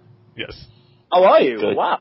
I didn't know that. It's looking good so far. I'm still waiting for a confirmation email from That's WB. really. But, It's as kind of a part of a press sort of thing. yeah. That's awesome. Yeah, it should be cool. I mean, there's a few people I really want to meet. And Bruce Timm is definitely one of them. So I'm hoping he's going to be there. It'd be really cool to meet him. Yeah, You've met him before, though, right? No, I haven't. Oh, I thought you you get did. to meet Michael Emerson. Oh, I'll tell him what you think of him, Actually, DJ. yeah. Tell him how great it is that someone's so creepy. That would be my question. Yeah. The only other thing I see is that Christian Bale went to go visit that kid that had leukemia. Yeah, that was such a great story. Yeah. He's really, bringing back the points, isn't he, for the little rant he had a couple of years ago. Yeah, nobody even thinks about that anymore. I would think. Yeah. I mean, he visited the shooting victims of the theater, and then now he's doing this with the little kid. Yeah, it's cool because, the community where this kid lived was trying to get this thing going to get Christian Bale to go over there to have this big kind of fundraiser type thing to get him there. Because they had a Batman event for the kid where he got to turn on the bats and drive in a Batmobile type car. Oh, I'm so jealous of that little kid. Christian Bale couldn't make that one, so they were kind of disappointed. But then they found out that Christian Bale actually paid for them to fly out to Los Angeles to have a meeting. Oh. So it was must have been a really cool experience. Just again shows you how great Christian Bale is. To make the time, if he couldn't go there, just to have them come out, which was great. Cool. And the kid's gone into remission as well, I believe, which is that's good. There's a really nice end to the story sort of thing. Yeah. All right, so let's review some comics. We should say that this is very spoilery. It's a word. Spoilery is a word. So yeah, if you haven't read the comics yet, you might want to press pause in your iPod or your iTunes or your iPhone. So for this episode, we're reviewing the past 2 weeks, which was the weeks of August 29th and September 5th. August 29th, we got Detective Comics Annual number 1, Batman Beyond Unlimited number 7, and Justice League number 12. And for September 5th, we got Batwing number 0, Detective Comics number 0, and that's it. Yeah. So for August 29th, PJ, because tired of hearing Tim's voice because it's irritating. And plus, we get everything first, so. That makes perfect sense. I hate you. I hate you so much. I just want to see Dredd so bad. I just want to see Dredd so bad. So PJ, Detective Comics Annual #1. Yes. What did you think? What did you think? Because you got it 2 weeks early. I was just so glad that we got this story, because, you know, since the New 52 began, one of the things I've just been thinking about for so long is just I really need to know what happened to Black Mask, and we finally did. So, you know, it was a brilliant use of an annual issue to find out that story that made no sense.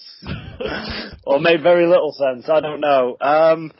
I don't know. I really don't know what to say, because I really don't know how much I should care about this issue.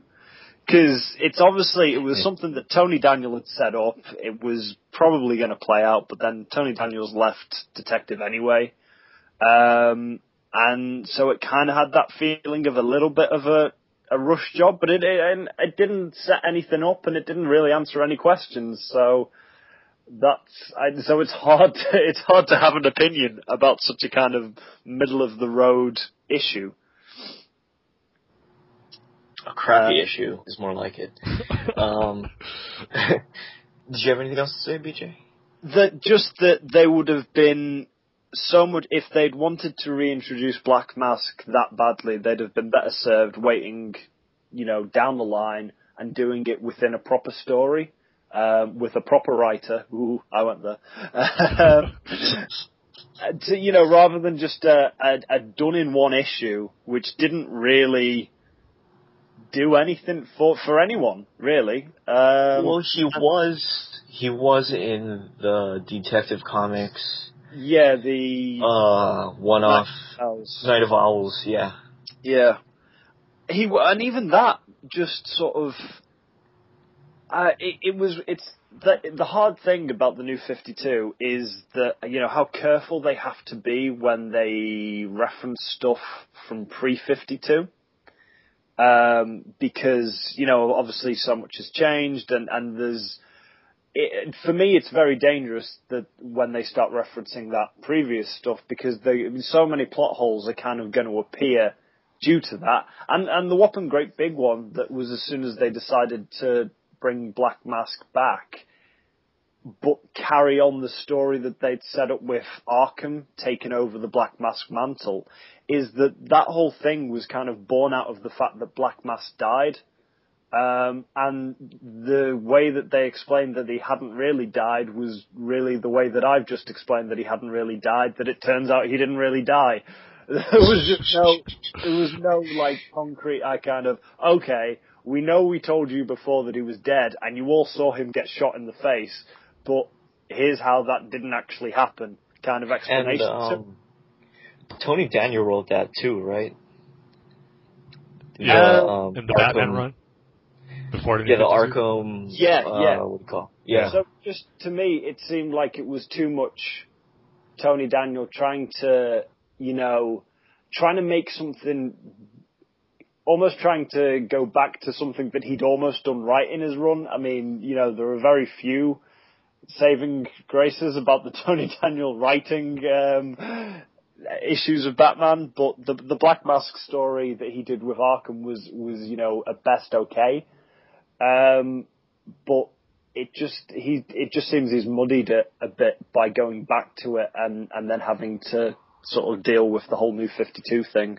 Before I get into my review, Tim, what did you think? I actually didn't hate this issue. It might be because the last, 3 issues of Detective where we had that horrible storyline of Mr. Toxic or whatever that clone guy was, or these characters that nobody cared about. I didn't even read that. I mean, I just skimmed through the issues. But I mean, at least this one had some familiar Batman villains. I mean, it was kind of cool to see Mad Hatter back. It kind of went. It reminded me of that animated series episode, Animal Act, where Mad Hatter's at the circus and he's like dressed as a clown, infiltrating the circus. I got that vibe from it. Did that not spoil the reveal for you, though? Yeah, I knew right away it was a Mad Hatter when I saw it. Yeah, so did I, and I didn't even actually realize that I was meant to not realize it was the Mad Hatter, because I saw it, I was like, oh cool, the Mad Hatter's there, that's cool. Yeah, because the thing about it, Bruce is looking at the Batcave, and he suspects Mad Hatter right away, and the very next page and panel, you see that little clown, and it's like, okay, right away, could you make it more obvious? So, and then 5 pages later, it's the, I am the Mad Hatter, and you're like, yes, and... The one thing I would say is Batman has some pretty cool moments, I would say, especially where he's taking on that guy with the bull mask. What was his name? Mad Bull or something. After he rips his mask off, he just starts like pounding his face into the ground and just asking for information. I thought that was pretty cool. And then he had another moment in the issue with Tweedledee and Tweedledum, where he just asking them where the Mad Hatter is, and he's chasing him on a motorcycle, and he starts dragging one of the brothers on the motorcycle, just throws him into a building to get the information he needs. Was that scene necessary at all? Probably not, but it was cool. No. Well, I mean, I know exactly what you guys are saying. There's really no point to the story, probably, later on. It's not setting up anything, like you said, because pretty much Black Mask goes back to jail. Yeah. And he's not in possession of his helmet or the mask. So we're kind of right back to where we were. Yeah. So, but if anything, I wasn't bored reading it. I had a little more fun reading it than previous Tony Daniel issues recently, so if it was going to be his last one, it was probably one of, I wouldn't say his better ones, but at least one I didn't absolutely hate for him to go off on. Yeah. Okay. Detective Comics Annual number 1. I'm just going to cut to the chase and you loved it. And see, I didn't like this issue at all. I mean, the first part is just so boring. I mean, even though it was great to see Clayface, and like, the second part was just ridiculous and uninteresting, and like the first part was just boring and stupid. Yeah, I didn't really care for the Magic Hat or totems or whatever, and you know, the back and forth between Mad Hatter and Black Mask. I mean, it was just exactly that, a back and forth. I mean, they just kept going back and forth while they're fighting, and it's back and forth, not really doing anything. And Batman seemed like an afterthought. I mean, that's okay if you want to do that, but I don't know, it seemed like all he did was show up and beat up some guys till they told him where to find what he's looking for and left, and it was that over and over again. But that's, you know, kind of my problem with this book. I mean, it's one of many, but just the only one I can think of right now is I didn't like how Tony Daniel told a piece of the story with Black Mask and Mad Hatter, and then he cut to Batman or Gordon finding something and catching up to Black Mask and Mad Hatter. I mean, I think it's okay to do that, but I mean, in this issue, that situation, it felt like math homework. But anyways, I guess I'll wrap this review up. It felt like Daniel's trying to do too much, like he always does. Yeah. And it just made it that much harder to read, just like that previous storyline with Mr. Toxic. And with the Dollmaker storyline and every other Tony Daniel storyline. But my biggest complaint is the $5 price tag on this issue. Oh, yeah. That, I almost feel ripped off. I mean, yeah, Daniel's art was okay. Oh, no, wait, Tony Daniel didn't even do the art on this book, right? Didn't he? I know if he did do it, he had some help with it, because I know he wasn't the only one. Yeah. But, I mean, the art was okay, but it wasn't worth $5. No. It was absolutely ridiculous. I mean, if the Detective Comics number 0 was priced $5, I would have perfectly fine with that. But this was just a complete rip-off and a complete waste of time. After I started it, I was just waiting for it to end, to be honest with you. And it was quite a journey before it ended. Did not like this issue at all. I'm glad Tony Daniel's gone. Okay, so Yeah, every week we always give our, we always give our reviews with a different kind of theme. This episode we're going to do how many Batman are in our basements, which sounds kind of dirty, but for some reason, but it made a good title for the Batman the Animated Series episode. Okay, so for this issue, I'm gonna give this issue half. A half a Batman. I'm sure I'm going to be the highest. I'm going to give it 2 Batman in my basement out of 5. You are going to be the highest. Yeah. I'm going to give it 1 Batman in my basement. Just the one. Yeah, if probably didn't have those cool Batman moments for me, it'd be lower. That's kind of the highlight of the issue. Yeah, but still, I mean, you can't make up an issue of just that. Yeah, I totally agree. But so, so half for me, 2 for you, Tim, and 1 for PJ.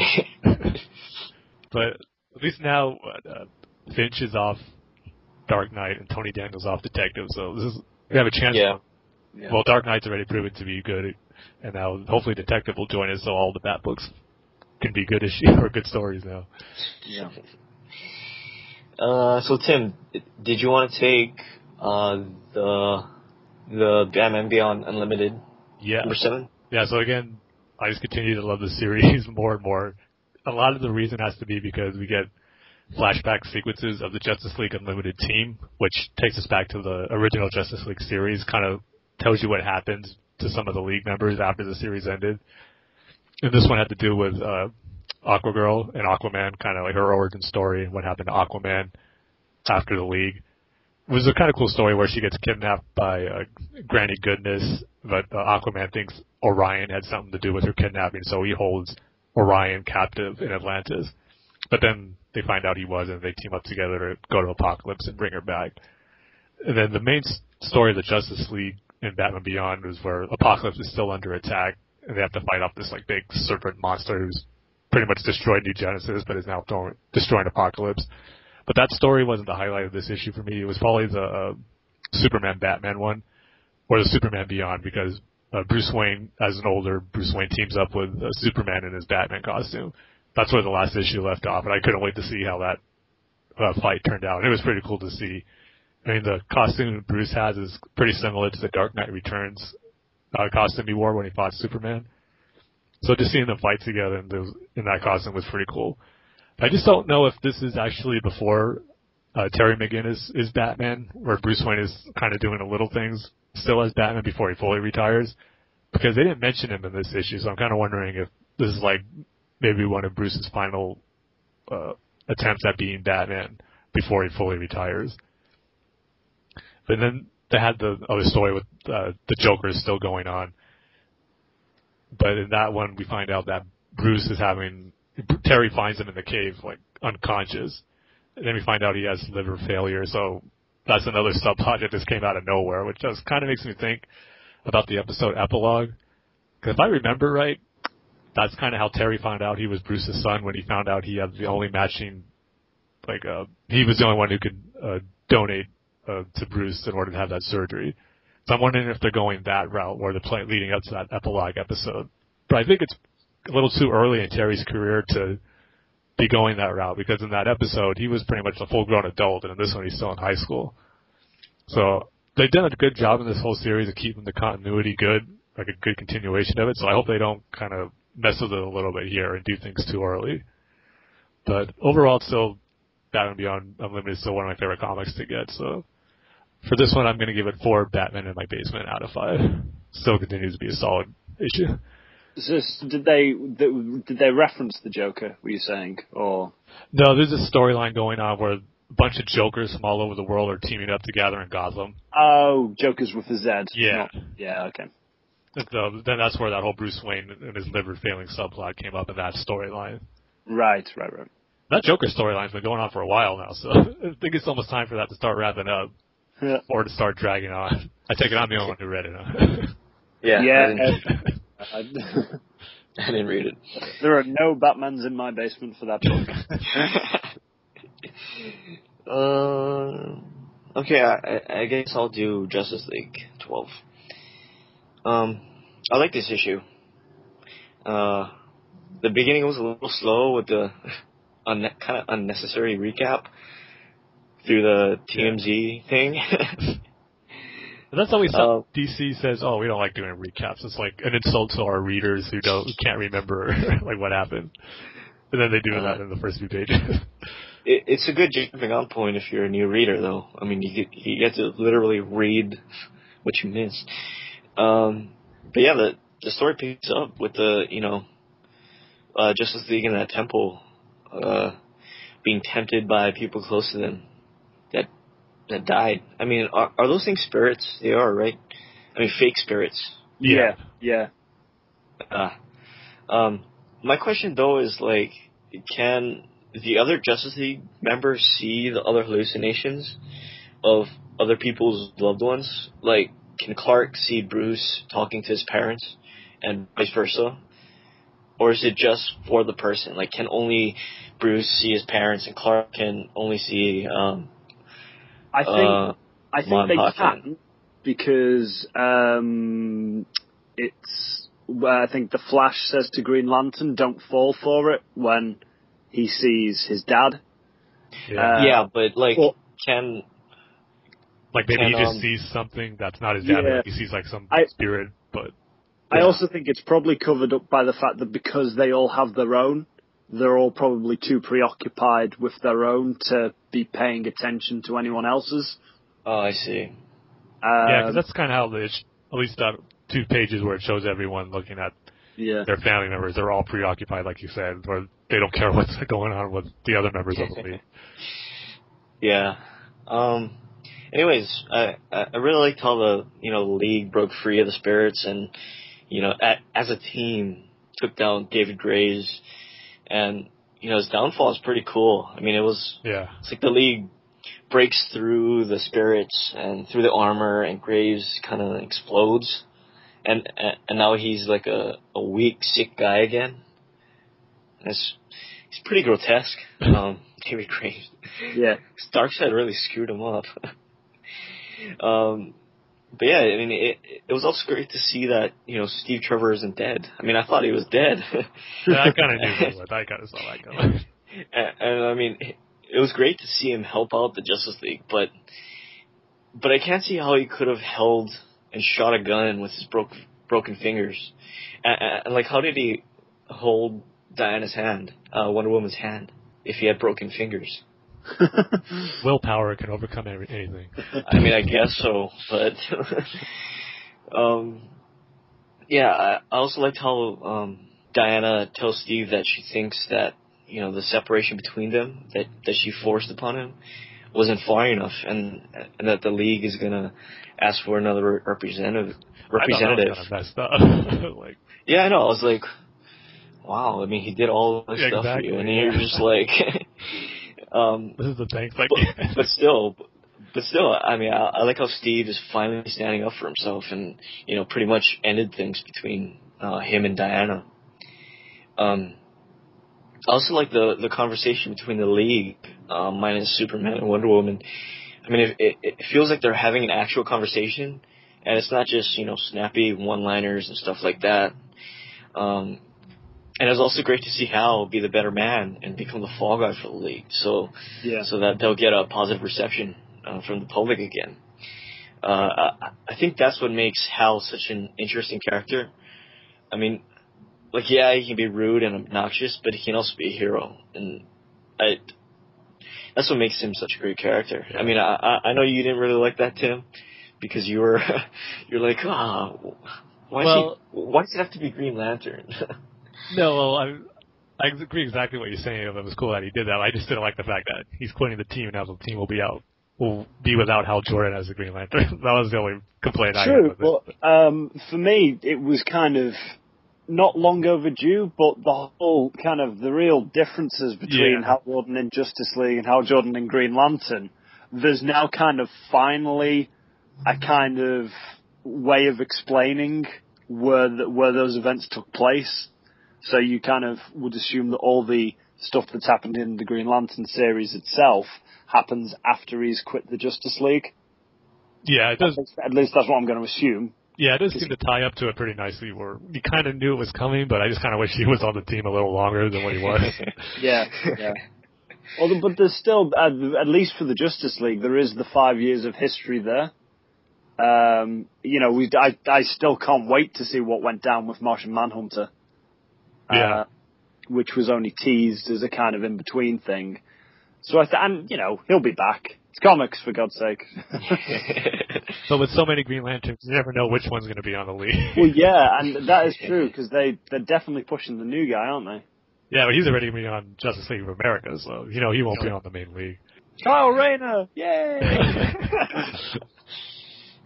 Anyways, the kissing scene. I actually like the whole kissing scene between Diana and Clark. I felt it was, in the moment, impulsive kind of thing. And Jeff Johns just nailed that dialogue between them, about loneliness and isolation and what it means, or being a superhero. And it seems like that's what the two characters needed personally at that time. But what really stands out in this one scene is Jim Lee's art, where we see, Clark and Diana on the roof of the Lincoln Memorial at night with the moonlight and stuff. I mean, there's one panel right before they kiss where Diana's facing us and looking at Clark. Yeah. I mean, that one panel is absolutely beautiful. Just beautifully done by Jim Lee. I think his art in this one scene is some of the best we've seen so far in this book. And it was the perfect way to end the issue, and the art in that scene, like I said, was absolutely beautiful. I just can't say enough about that art. Overall, I like this issue. It was a great way to end this storyline, and I really want to see how the team is going to move on from Hal taking the fall for the team, and if and when he'll ever be back. And I want to see if the kiss between Clark and Diana will affect the team, if at all. So yeah, I would probably give this a 4.5 out of 5 Batman in my basement. Cool. Do you not think that the kissing scene would have been so much better had it not been rammed down our throats for the week prior by all different marketing and the fact that it was changed to be the cover? Yeah, for me, I didn't. I mean, I heard about it, but I didn't, read in depth about it. I didn't right. At the time, I didn't really care. I was just shocked how so many, even my local news stations were reporting on it, saying, Superman and Wonder Woman are getting together. I'm just surprised how much publicity it got, because it's not like this is the first time they ever hooked up. I don't get why that couldn't have, the media circus, why that couldn't have been done after the issue. Yeah. It just, that was, because I joked about it before, saying that it felt like the whole issue was actually just the 3 pages at the end. And you just talking about it then, Dane, actually reminded me that this was actually a good issue. It was a great ending to the Graves storyline, and the whole Hal kind of being the scapegoat for the team thing. And then that got buried under just not, obviously it's going to impact and it's going to be important later on, but in terms of that one issue, it was just such a trivial little sort of add-on extra at the end to what was a great issue on its own merit to begin with. But to call that one scene add-on is kind of, it was just written and drawn so well that calling it an add-on kind of sounds unfair. No, I think I only feel that way because for me, it was blown way out of proportion. And I didn't get to enjoy it. Because it just sort of, because I knew it was coming, it felt like the issue finished and then we got Superman and Wonder Woman on the roof and you were like, okay, this is going to be this bit kind of thing. So it almost felt like an epilogue. Whereas had I not known what was coming, I think it would have felt a lot more naturally part of the overall issue. It probably will when I read it again and when I read it as part of the whole thing in the future. I think if anything, I'm only sick of just the kind of, the fact that they made it pre me going into reading the issue. They just had put so much attention on it. Well, if you hit on a good point there about epilogue. Yeah. After they take down Graves and Diana is at Steve Trevor's bedside when he's in the hospital. Yeah. That kind of felt like the epilogue, and the whole conversation with between Batman and Flash and Green Lantern and all those guys. That kind of felt like the epilogue, and this was just a nice ending to the story. Is what I felt. But what did you think about it, PJ?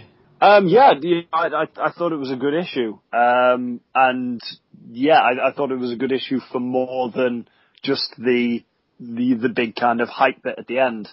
I liked the for the character reasons. I like the fact that Hal decided to become the scapegoat. Like you said, that it is that thing of most of the time he comes off as kind of a bit of a jerk, but he does appreciate and know what the right thing to do is.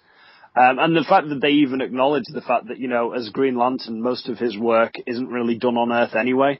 So he has that detachment from Earth, and felt like he could leave sort of thing. I thought it was interesting how they made a very quick reference to the fact that Batman's the leader of the team. I love that line. That was one of my favorite lines. And that was decided sort of earlier.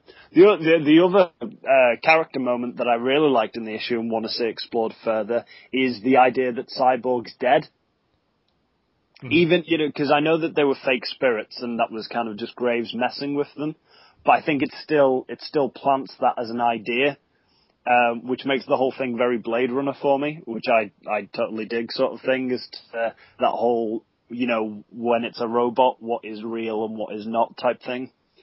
So that was really cool.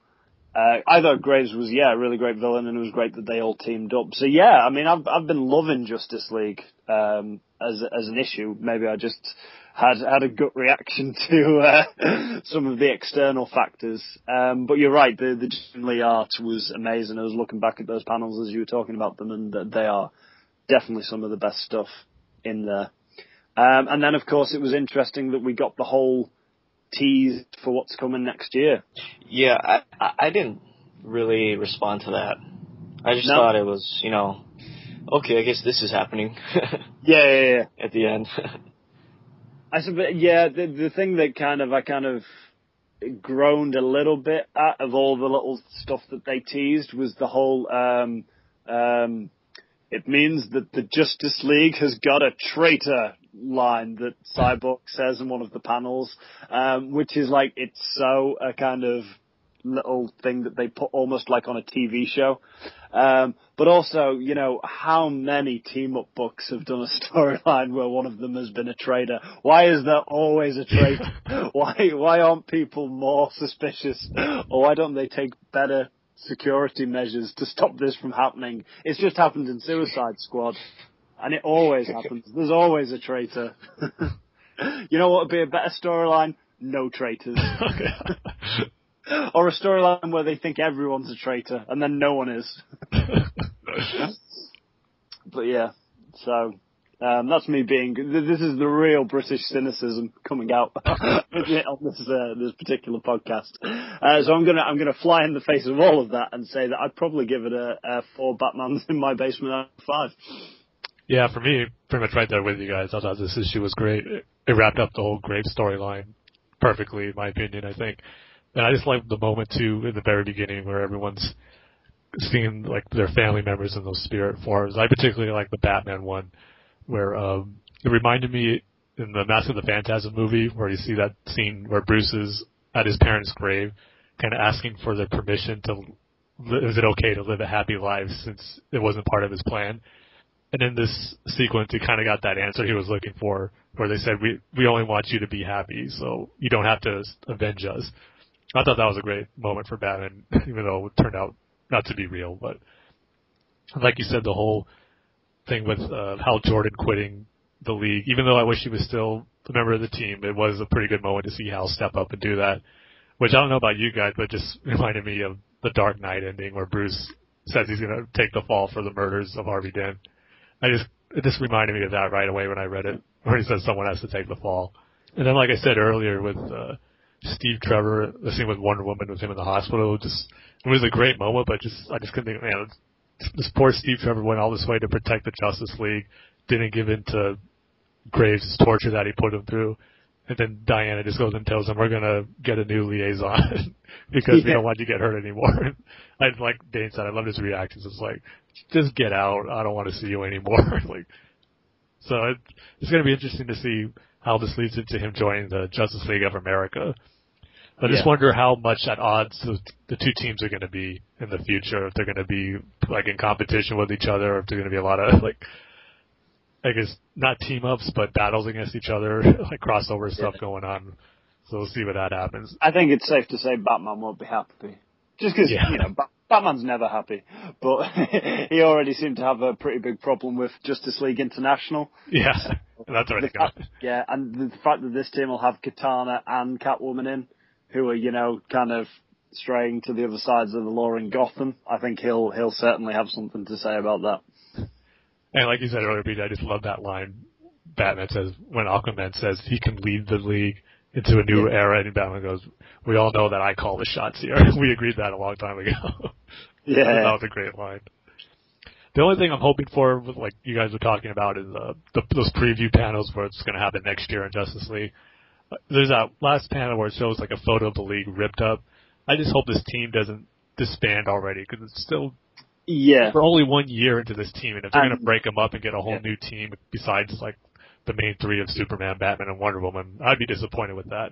Because right now they got a good group here, I think, with Cyborg, Aquaman. It is the iconic group, isn't it? Exactly, yeah. Yeah. And let's just give them a few more years before like retooling it again. Hopefully that's what Justice League of America would serve. Instead of retooling the main Justice League, you just get another team in there with different heroes while still keeping the main team. So I hope that's where it goes. Okay, cool. So what would you give it? 4? I give it 4.5. Batman's in my basement. Copy me again, Tim. We were so close to all three of us having the same score, which I don't think I know. Sure don't want to bump it up to half point, PJ? Have a Batman. No.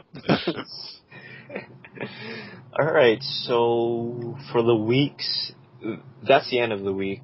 And we're pretty much all in agreement that Justice League was the best out of all of them, right? Oh, except for you, Tim, right? Batman Annual is pretty hard to beat, so I don't know. No, actually, I think Justice League was better, a little bit better than Batman Beyond. So, yeah, Justice League definitely the best one from last week. Okay, cool. So for the week of September 5th, we have Batwing number 0 and Detective Comics number 0. Let's start with Batwing number 0. And Tim, you take it. Yes, sir. Yeah. I thought this was a good issue. This is probably out of the first 0 issues. This is the first one I read from the ones that I picked up. And it was good to finally have a Batwing issue where it just focuses on David again and more of his origin story. We got a little bit of it in Judd Winnick's first run with him and his brother as soldiers. But now we get more to what happened to him after he wasn't a soldier anymore. And while I thought it was a little predictable as to what's going to happen, I mean, we get to see Matuba as a young man instead of him as an older man and as kind of his mentor. But then there was another woman with him named Renee. Yeah. And did you notice that Matuba and his wife Renee didn't age at all in the entire issue? That's true. I didn't notice it, but now that you say it. Well, Matu's definitely aged in the current Batwing run, but yeah, but ages.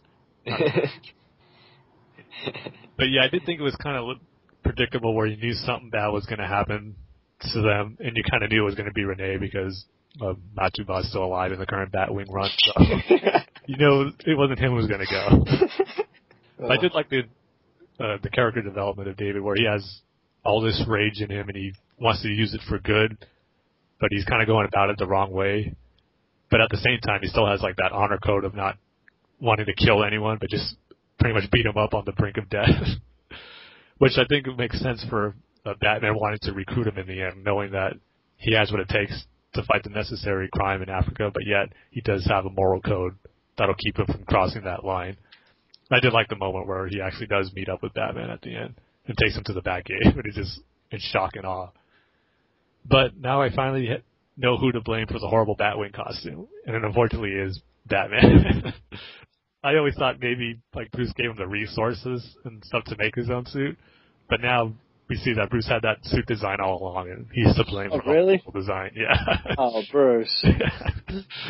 You see, I like it. I mean, I like the light blue. I don't know what people. It's the mask. The mask and the ears that make it. I mean, if you're gonna, and it's the fact that you have a cowl covering his head, I think that's the big thing. So you're saying that they should have just went with the. Go ahead, PJ. I was just saying, the fact that it's armor still bugs me, especially because it's Africa. That's a hot country. Maybe there's a coolant in the suit that keeps them cool. Well, there better be. It's far too close to Bat Iron Man type thing, and it could be cooler. Is all I'm going to. It could be cooler and more in both the temperature way and the awesomeness way. So what would you give it, Tim? I'd probably give it 3 Batman in my basements out of 5. That was a good continuation of getting to know more of David's origin story. Which also I know I've been complaining in previous issues that they always have to team him up with somebody. So it was good to finally have him like the main focus of his own comic for once. Yeah. You didn't read it, did you, PJ? I didn't, but the one thing I can say about this is it's probably the one that I will eventually read, because I'm really interested in getting the collected set of the Zero issues, when they do, because I think they're going to do an oversized trade of all of them, like they did with the number ones. Yeah, I'm sure they will. So I'm really interested in getting that, because it's going to be a great way to sample the series that I don't read, but I'm not going to buy each individual issue because I'm not that rich. So I'm going to have to wait and kind of buy the collected version as a one-off. So I will read it, and I will give you my review in about a year's time. I can't wait. Just remember, you're still going to have to use the Batman in your basement scale. So. Okay, so I pretty much agree with you, Tim. I liked how Matu and his wife Renee were an integral part of David's life. I mean, they're pretty much foster parents for him, and how they tried to keep David's anger and his hate at bay. And I also liked how Winick added that aspect. David's uncontrollable anger and hate to his history. Yeah.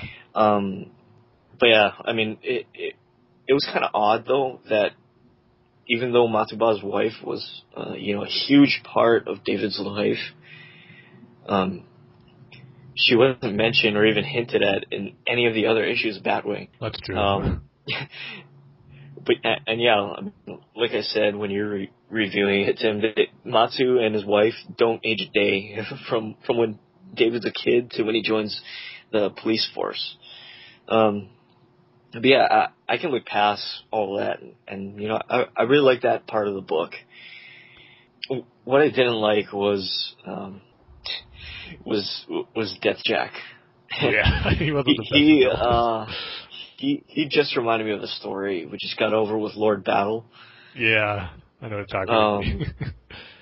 And even though David needed something traumatic to happen to him to pave the way to becoming Batwing, Deathjack wasn't it. That's one negative about the series in general. I think besides Massacre, who was a good villain, he hasn't had many good villains after that so far. He almost felt unnecessary and over the top. I mean, I almost wish Winick went with the Bruce Wayne type story where the person who killed Renee was a random criminal and not some buffed up guy with some kind of fire magic or whatever he had. But I think that Winick makes up for it with the scene of David vowing to avenge Renee's death, and the whole scene where David and Matu go to Gotham, and they see the Batcave, and then they see the Batwing suit. The art was also good, especially the last page where we see the Batwing suit, and the action. All the action sequences are really, really well done, and even though it has everything to do with Deathjack. I also thought, I didn't mention this before, but it was like kind of like a little throwback to year one, his pre-Batwing costume that he was using. I thought it was pretty cool too. Yeah, but it kind of reminded me of the the French Batman. Night Runner? Is that his name? I don't even know. Who we're still waiting for to come back in some way too. He's not coming back. But anyways, overall, if I ignore the parts with Deathjack, I really liked what he did with this issue, and David's history with all those anger and hate, and how his story seems to be like Bruce's story. Mm-hmm. This issue was all right. So I'm gonna give it 3 Batman in my basement out of 5. So now you're copying me, huh? No. I see how it works. I read this on Wednesday, and I made my decision then. So you're copying me. Yeah. That's true. I read it. I just barely read it yesterday. So Detective Comics number 0. You know what? I'll take this because I'm so selfish. How dare you? Or did you want to go first, PJ? No, take it away. Tim? No, go for it. You get to have one movie come first. Oh, so I see what you're trying to do. You're trying to buy me with giving me first thought. Exactly. Okay. I really like this issue. I think it's the best Zero issue we've gotten so far. First off, I liked how Bruce shows up to the temple, and Sheehan's wife says there's no one with that name there, and Bruce sits down and waits like what seems like a couple of days, right? Because it's like sunshine, no sunshine, sunshine, no sunshine, and I also liked seeing Bruce learning new fighting techniques and learning how, to do that meditation technique. And I like how that meditation technique is a part of his training. But what really stood out for me was how Hurwitz puts Bruce into a moral struggle. Sheehan repeatedly tells Bruce of the importance of not letting anyone into your life or making any kind of connection with anyone, and that love and compassion are a weakness and will only lead to some kind of doom. But yet, like, Sheehan is married. That was kind of, a little hole in the story. But I like how Sheehan's wife tells Bruce not to become a cold, heartless person who's closed off to the world. And, like I said, I like how Hurwitz puts Bruce in that situation with the girl, at the sword sharpening shop. Is that what you call it? Yep. It's good enough for me. and he leaves the decision up to Bruce whether or not he's gonna, be with this girl. But and go against his training. And after that, set up, it all falls together really, really nicely. With Bruce choosing not to close himself off completely and going to see the girl, and how the girl was actually a hired assassin who was paid to make Bruce fall for her by Sheehan's wife, who wanted him dead for his money, which is your typical comic book or typical story. But she wanted Bruce dead, or she wanted her husband dead? Her husband. For his money, though? Or just because he was cold and emotionless and all the things that she was saying she didn't want Bruce to be? It was kind of both, actually. Yeah. Because he asked her, do you want my fortune? She says yes, but then she says, I couldn't, live in this tomb with you anymore. Right. Because this was my... not to sort of jump in on your review here, Dane, but my big problem with the end of this issue was the sort of poor storytelling done by the art. Because, the pages, right after she breaks in and she kills the sensei guy, and then Bruce unmasks her, and we all knew that was going to be the girl anyway. But then like the wife comes with her knife, and then the next like 3 panels where she gets stabbed. I don't know who she gets stabbed by. Or does she stab herself? Does he throw the knife? Sheehan. Right? Yeah. Sheehan killed her, right? Yeah. Right. Because it's really, I mean, now that you've said that and I can read it, I can see that, but on first read and like second read, it's not clear enough to me. And that confused me. So I wasn't really sure what was going on and who had killed who, sort of thing, but kind of just got the general gist that people were pissed off with each other. That people are dead. Yeah, and people are dead. And Bruce is alive, as always. Anyways, I think that part for me was really well written, and it was a twist I kind of didn't see coming. In short, I think it was a really nice payoff for a slow burn kind of issue. It's not to say everything that came before that was boring or anything, but it kind of climaxes really quick at the end. But more than anything, I think Hurwitz does what he does best in this issue. He gives us a nice look into the mind of the characters. I also really like the art, especially the last page with Bruce crouched over Sheehan and his wife, and they assassin all of their bodies, and of course, the entire issue was just a treat to look at, even though Tony Daniels sucks at writing. What else? The backup story was by James Tynion IV. Is that who wrote that? Mm-hmm. Yeah. Yeah, that was really good too. I mean, it just gives us a glimpse at what Alfred was doing all that time. Bruce was gone. He wasn't just dusting, statues and stuff. He wasn't taking a vacation every year to a cafe to see if Bruce would show up. And I like how Tynion added a new subplot to the overall Batman universe story, where Martha Wayne's family wants Wayne Manor and some kind of assets. It was also great to see Alfred being one of the most loyal human beings in the world and standing his ground against the lawyer guy. The art was also good by Henrik Johnson. I don't think I've ever seen him do a Bat book. Has he done one? Not one that I've read. Tim? Yeah, I don't think so either. I thought his name doesn't sound familiar.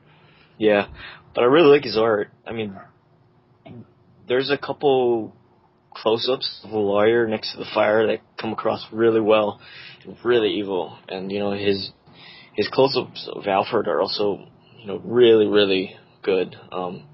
Because we can almost see every emotion in Alfred's face. He hates this guy. He misses Bruce.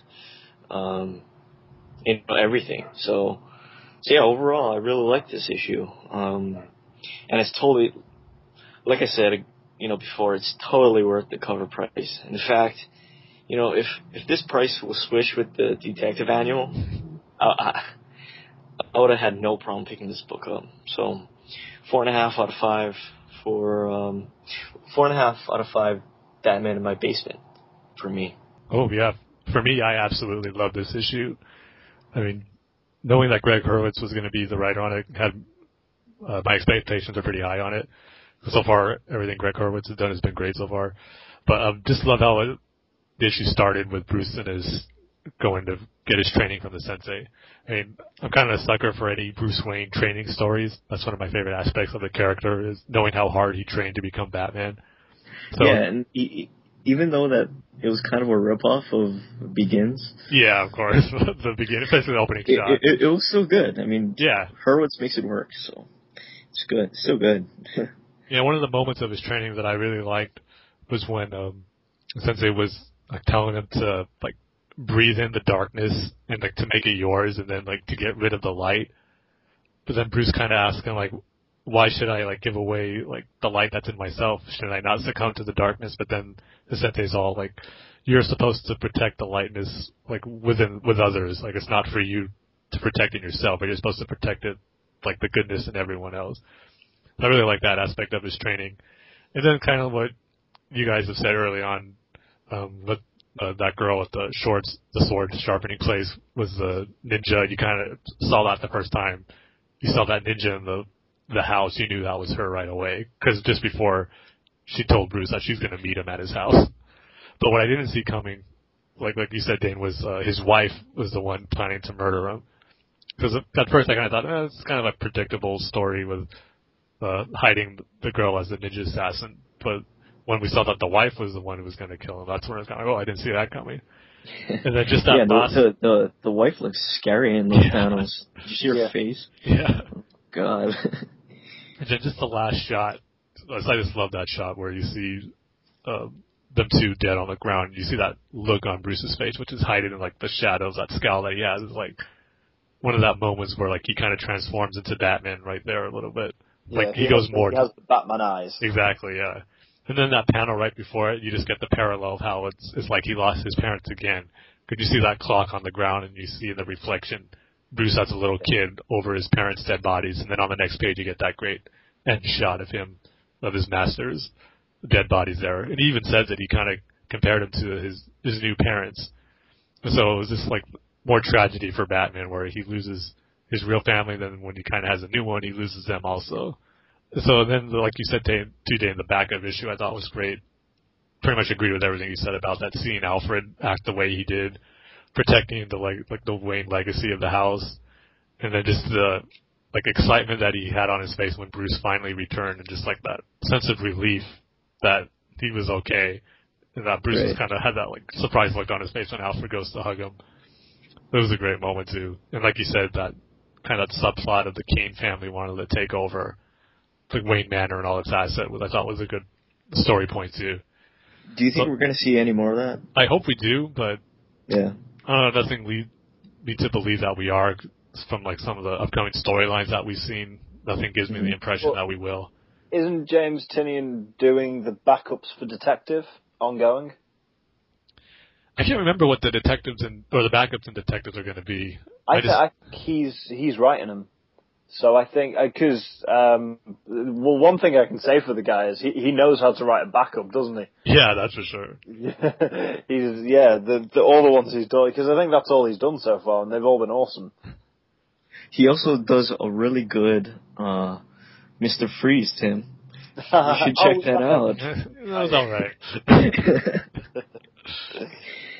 But, yeah, so it was nice to finally read a good comic that had the name Detective on the cover. So I really love this issue. I'm going to give it a 5 out of 5 Batman in my basement. Wow. I liked it that much. The elusive 5. And like you said too, Dane, definitely the best Zero issue I've read out of all of them too. Yeah. With Green Lantern being a close second, because that was really good too. Green Lantern. So wait, just out of curiosity, what happens in that one? It's basically the origin of the new Green Lantern, about how he gets the ring. It's telling us the story how he got it. Which is that Sinestro's ring? It's kind of weird. It's kind of like a fusion between Hal's and Sinestro's ring.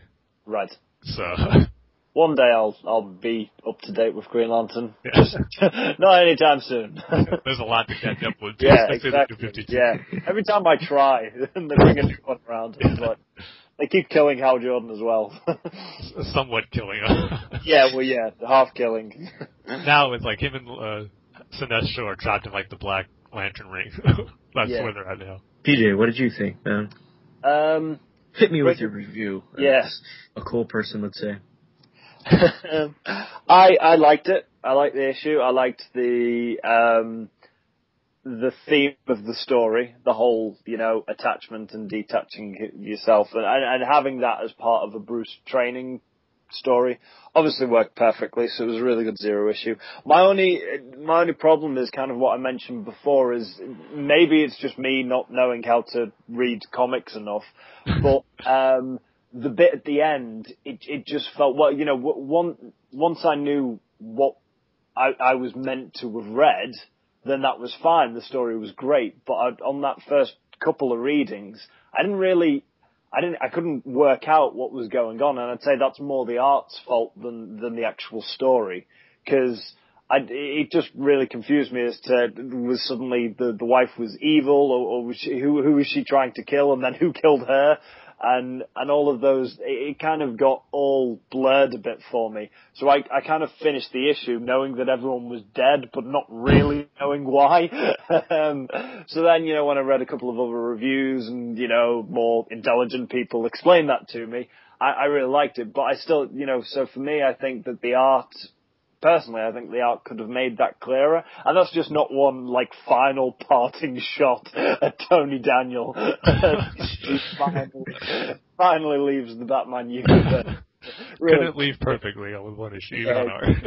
Kick him while he's down. So that did kind of pull it back from being perfect for me. The backup, though, absolutely can only agree with everything you guys have said, and would say, this guy can write a backup, so I'm more than happy for him to continue writing these backups, because he seems to really know how to pace a story in the few pages that he actually gets. A lot of love for the art as well, which was, a new artist on my radar. And you just gotta love Bruce's beard. Yes. That was a pretty damn good beard as far as beards go. Which was just really cool for that first shot, which is like the full page of where he's just standing in the doorway. You're like, what the hell? What is that on your face? Doesn't that make you want to see Batman with a beard, with a cowl and everything? Exactly. How cool would that be? I'll give Tony Daniel a small reprieve, because my favourite panel in the entire issue, it wasn't actually one of the big kind of blockbuster ones. It's sort of early on when the sensei is talking to Bruce about stuff, and Bruce is lying on his makeshift bed that he's got in the place, but there's a framed window sort of thing that's casting that kind of light on, and then there's this one panel of a bat flying past the moon out of that window, which is just this really subtle reference to Year One, and obviously, what's going to happen in however many months when he goes back to Gotham. And the little speech that the sensei is doing in that panel says that you are destined to soar like a god. And I thought that is just a really cool little image that kind of sums up Batman before he is Batman, as a kind of real foreshadowing of what's to come. More so than as good as that end shot is, where he's again over the dead bodies and you got the bat in blood kind of behind him. I really preferred that image just because it was a bit more subtle, but still had that kind of iconic thing of what's to come. So I did really enjoy it. It just, I think it just tripped up a little bit for me. So I'm gonna just be happy to give it a 4 Batmans in my basement out of 5. Okay, so that's it.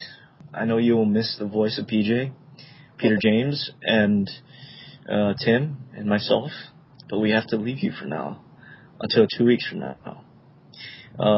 But in the meantime, you can check out our host site, the Batman Universe, at batmanuniverse.net, or Facebook at facebook.com/BatmanUniverse, or on Twitter, and the Twitter handle is @BatmanUniverse. Or if you just type in the Batman Universe in Google or Yahoo or Ask Jeeves or what's another? Does anyone remember Lycos? Lycos. Yeah. No. No? No, I'm not familiar with that.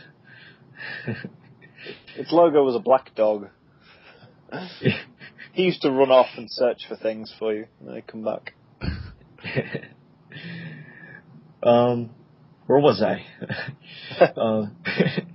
Anyways, you can also find us on iTunes, as well as all the other Batman Universe podcasts, and you can rate and review us and all the other Batman Universe podcasts. And there's 50,000 of them, and Dustin is on all of them, and I don't know how he does it. He must have a lot of free time, or he just loves Batman so much. He just loves Batman so much. You can find if you love Tim so much, something's wrong with you. You need him in your life 24/7. He has a Clone Wars site. Well, it's not his site. He just posts news and stuff for it. And he's also on their podcast occasionally. Did you want to talk about it a little bit? Just a little bit. Yeah, just the website is called Frontlines, the Clone Wars Podcast. The website is clonewarspodcast.com. Pretty much covering the Star Wars Clone Wars series, but pretty much any big Star Wars news that gets out, we'll be covering that too. So especially this month when the season 5 starts, there'll be a lot of good Clone Wars action to catch up on. So definitely check it out. Yeah, I haven't even started the first season. I've ordered the second season, so get going. Yeah, I have till when? The September 25th, 29th. Oh my god! So Saturday morning cartoons are back. Also, not having anything to do with Tim. Oh. But if you like Stella and you can't get enough Stella and you need Stella 24/7 in your life, well, that was a really bad setup because she's at the gopetition.com/petition/backyear-1.html site every day, but she has the backrow to Oracle.net, I think, or .net or .com. Just go to Google and type backrow to Oracle. But she has a petition to get the Batgirl Year 1 animated movie back into production. You can find that at gopetition.com/petition/batgirl-year-1.html. Yeah, and our outro music is Banger. My name is Dane, and bye everybody. I will see you in 2 weeks. See you everybody, and again, happy 20th anniversary for Batman the Animated Series. I can't really top that, so I'll just say bye. I could still miss her skin on mine. Well, it's a secret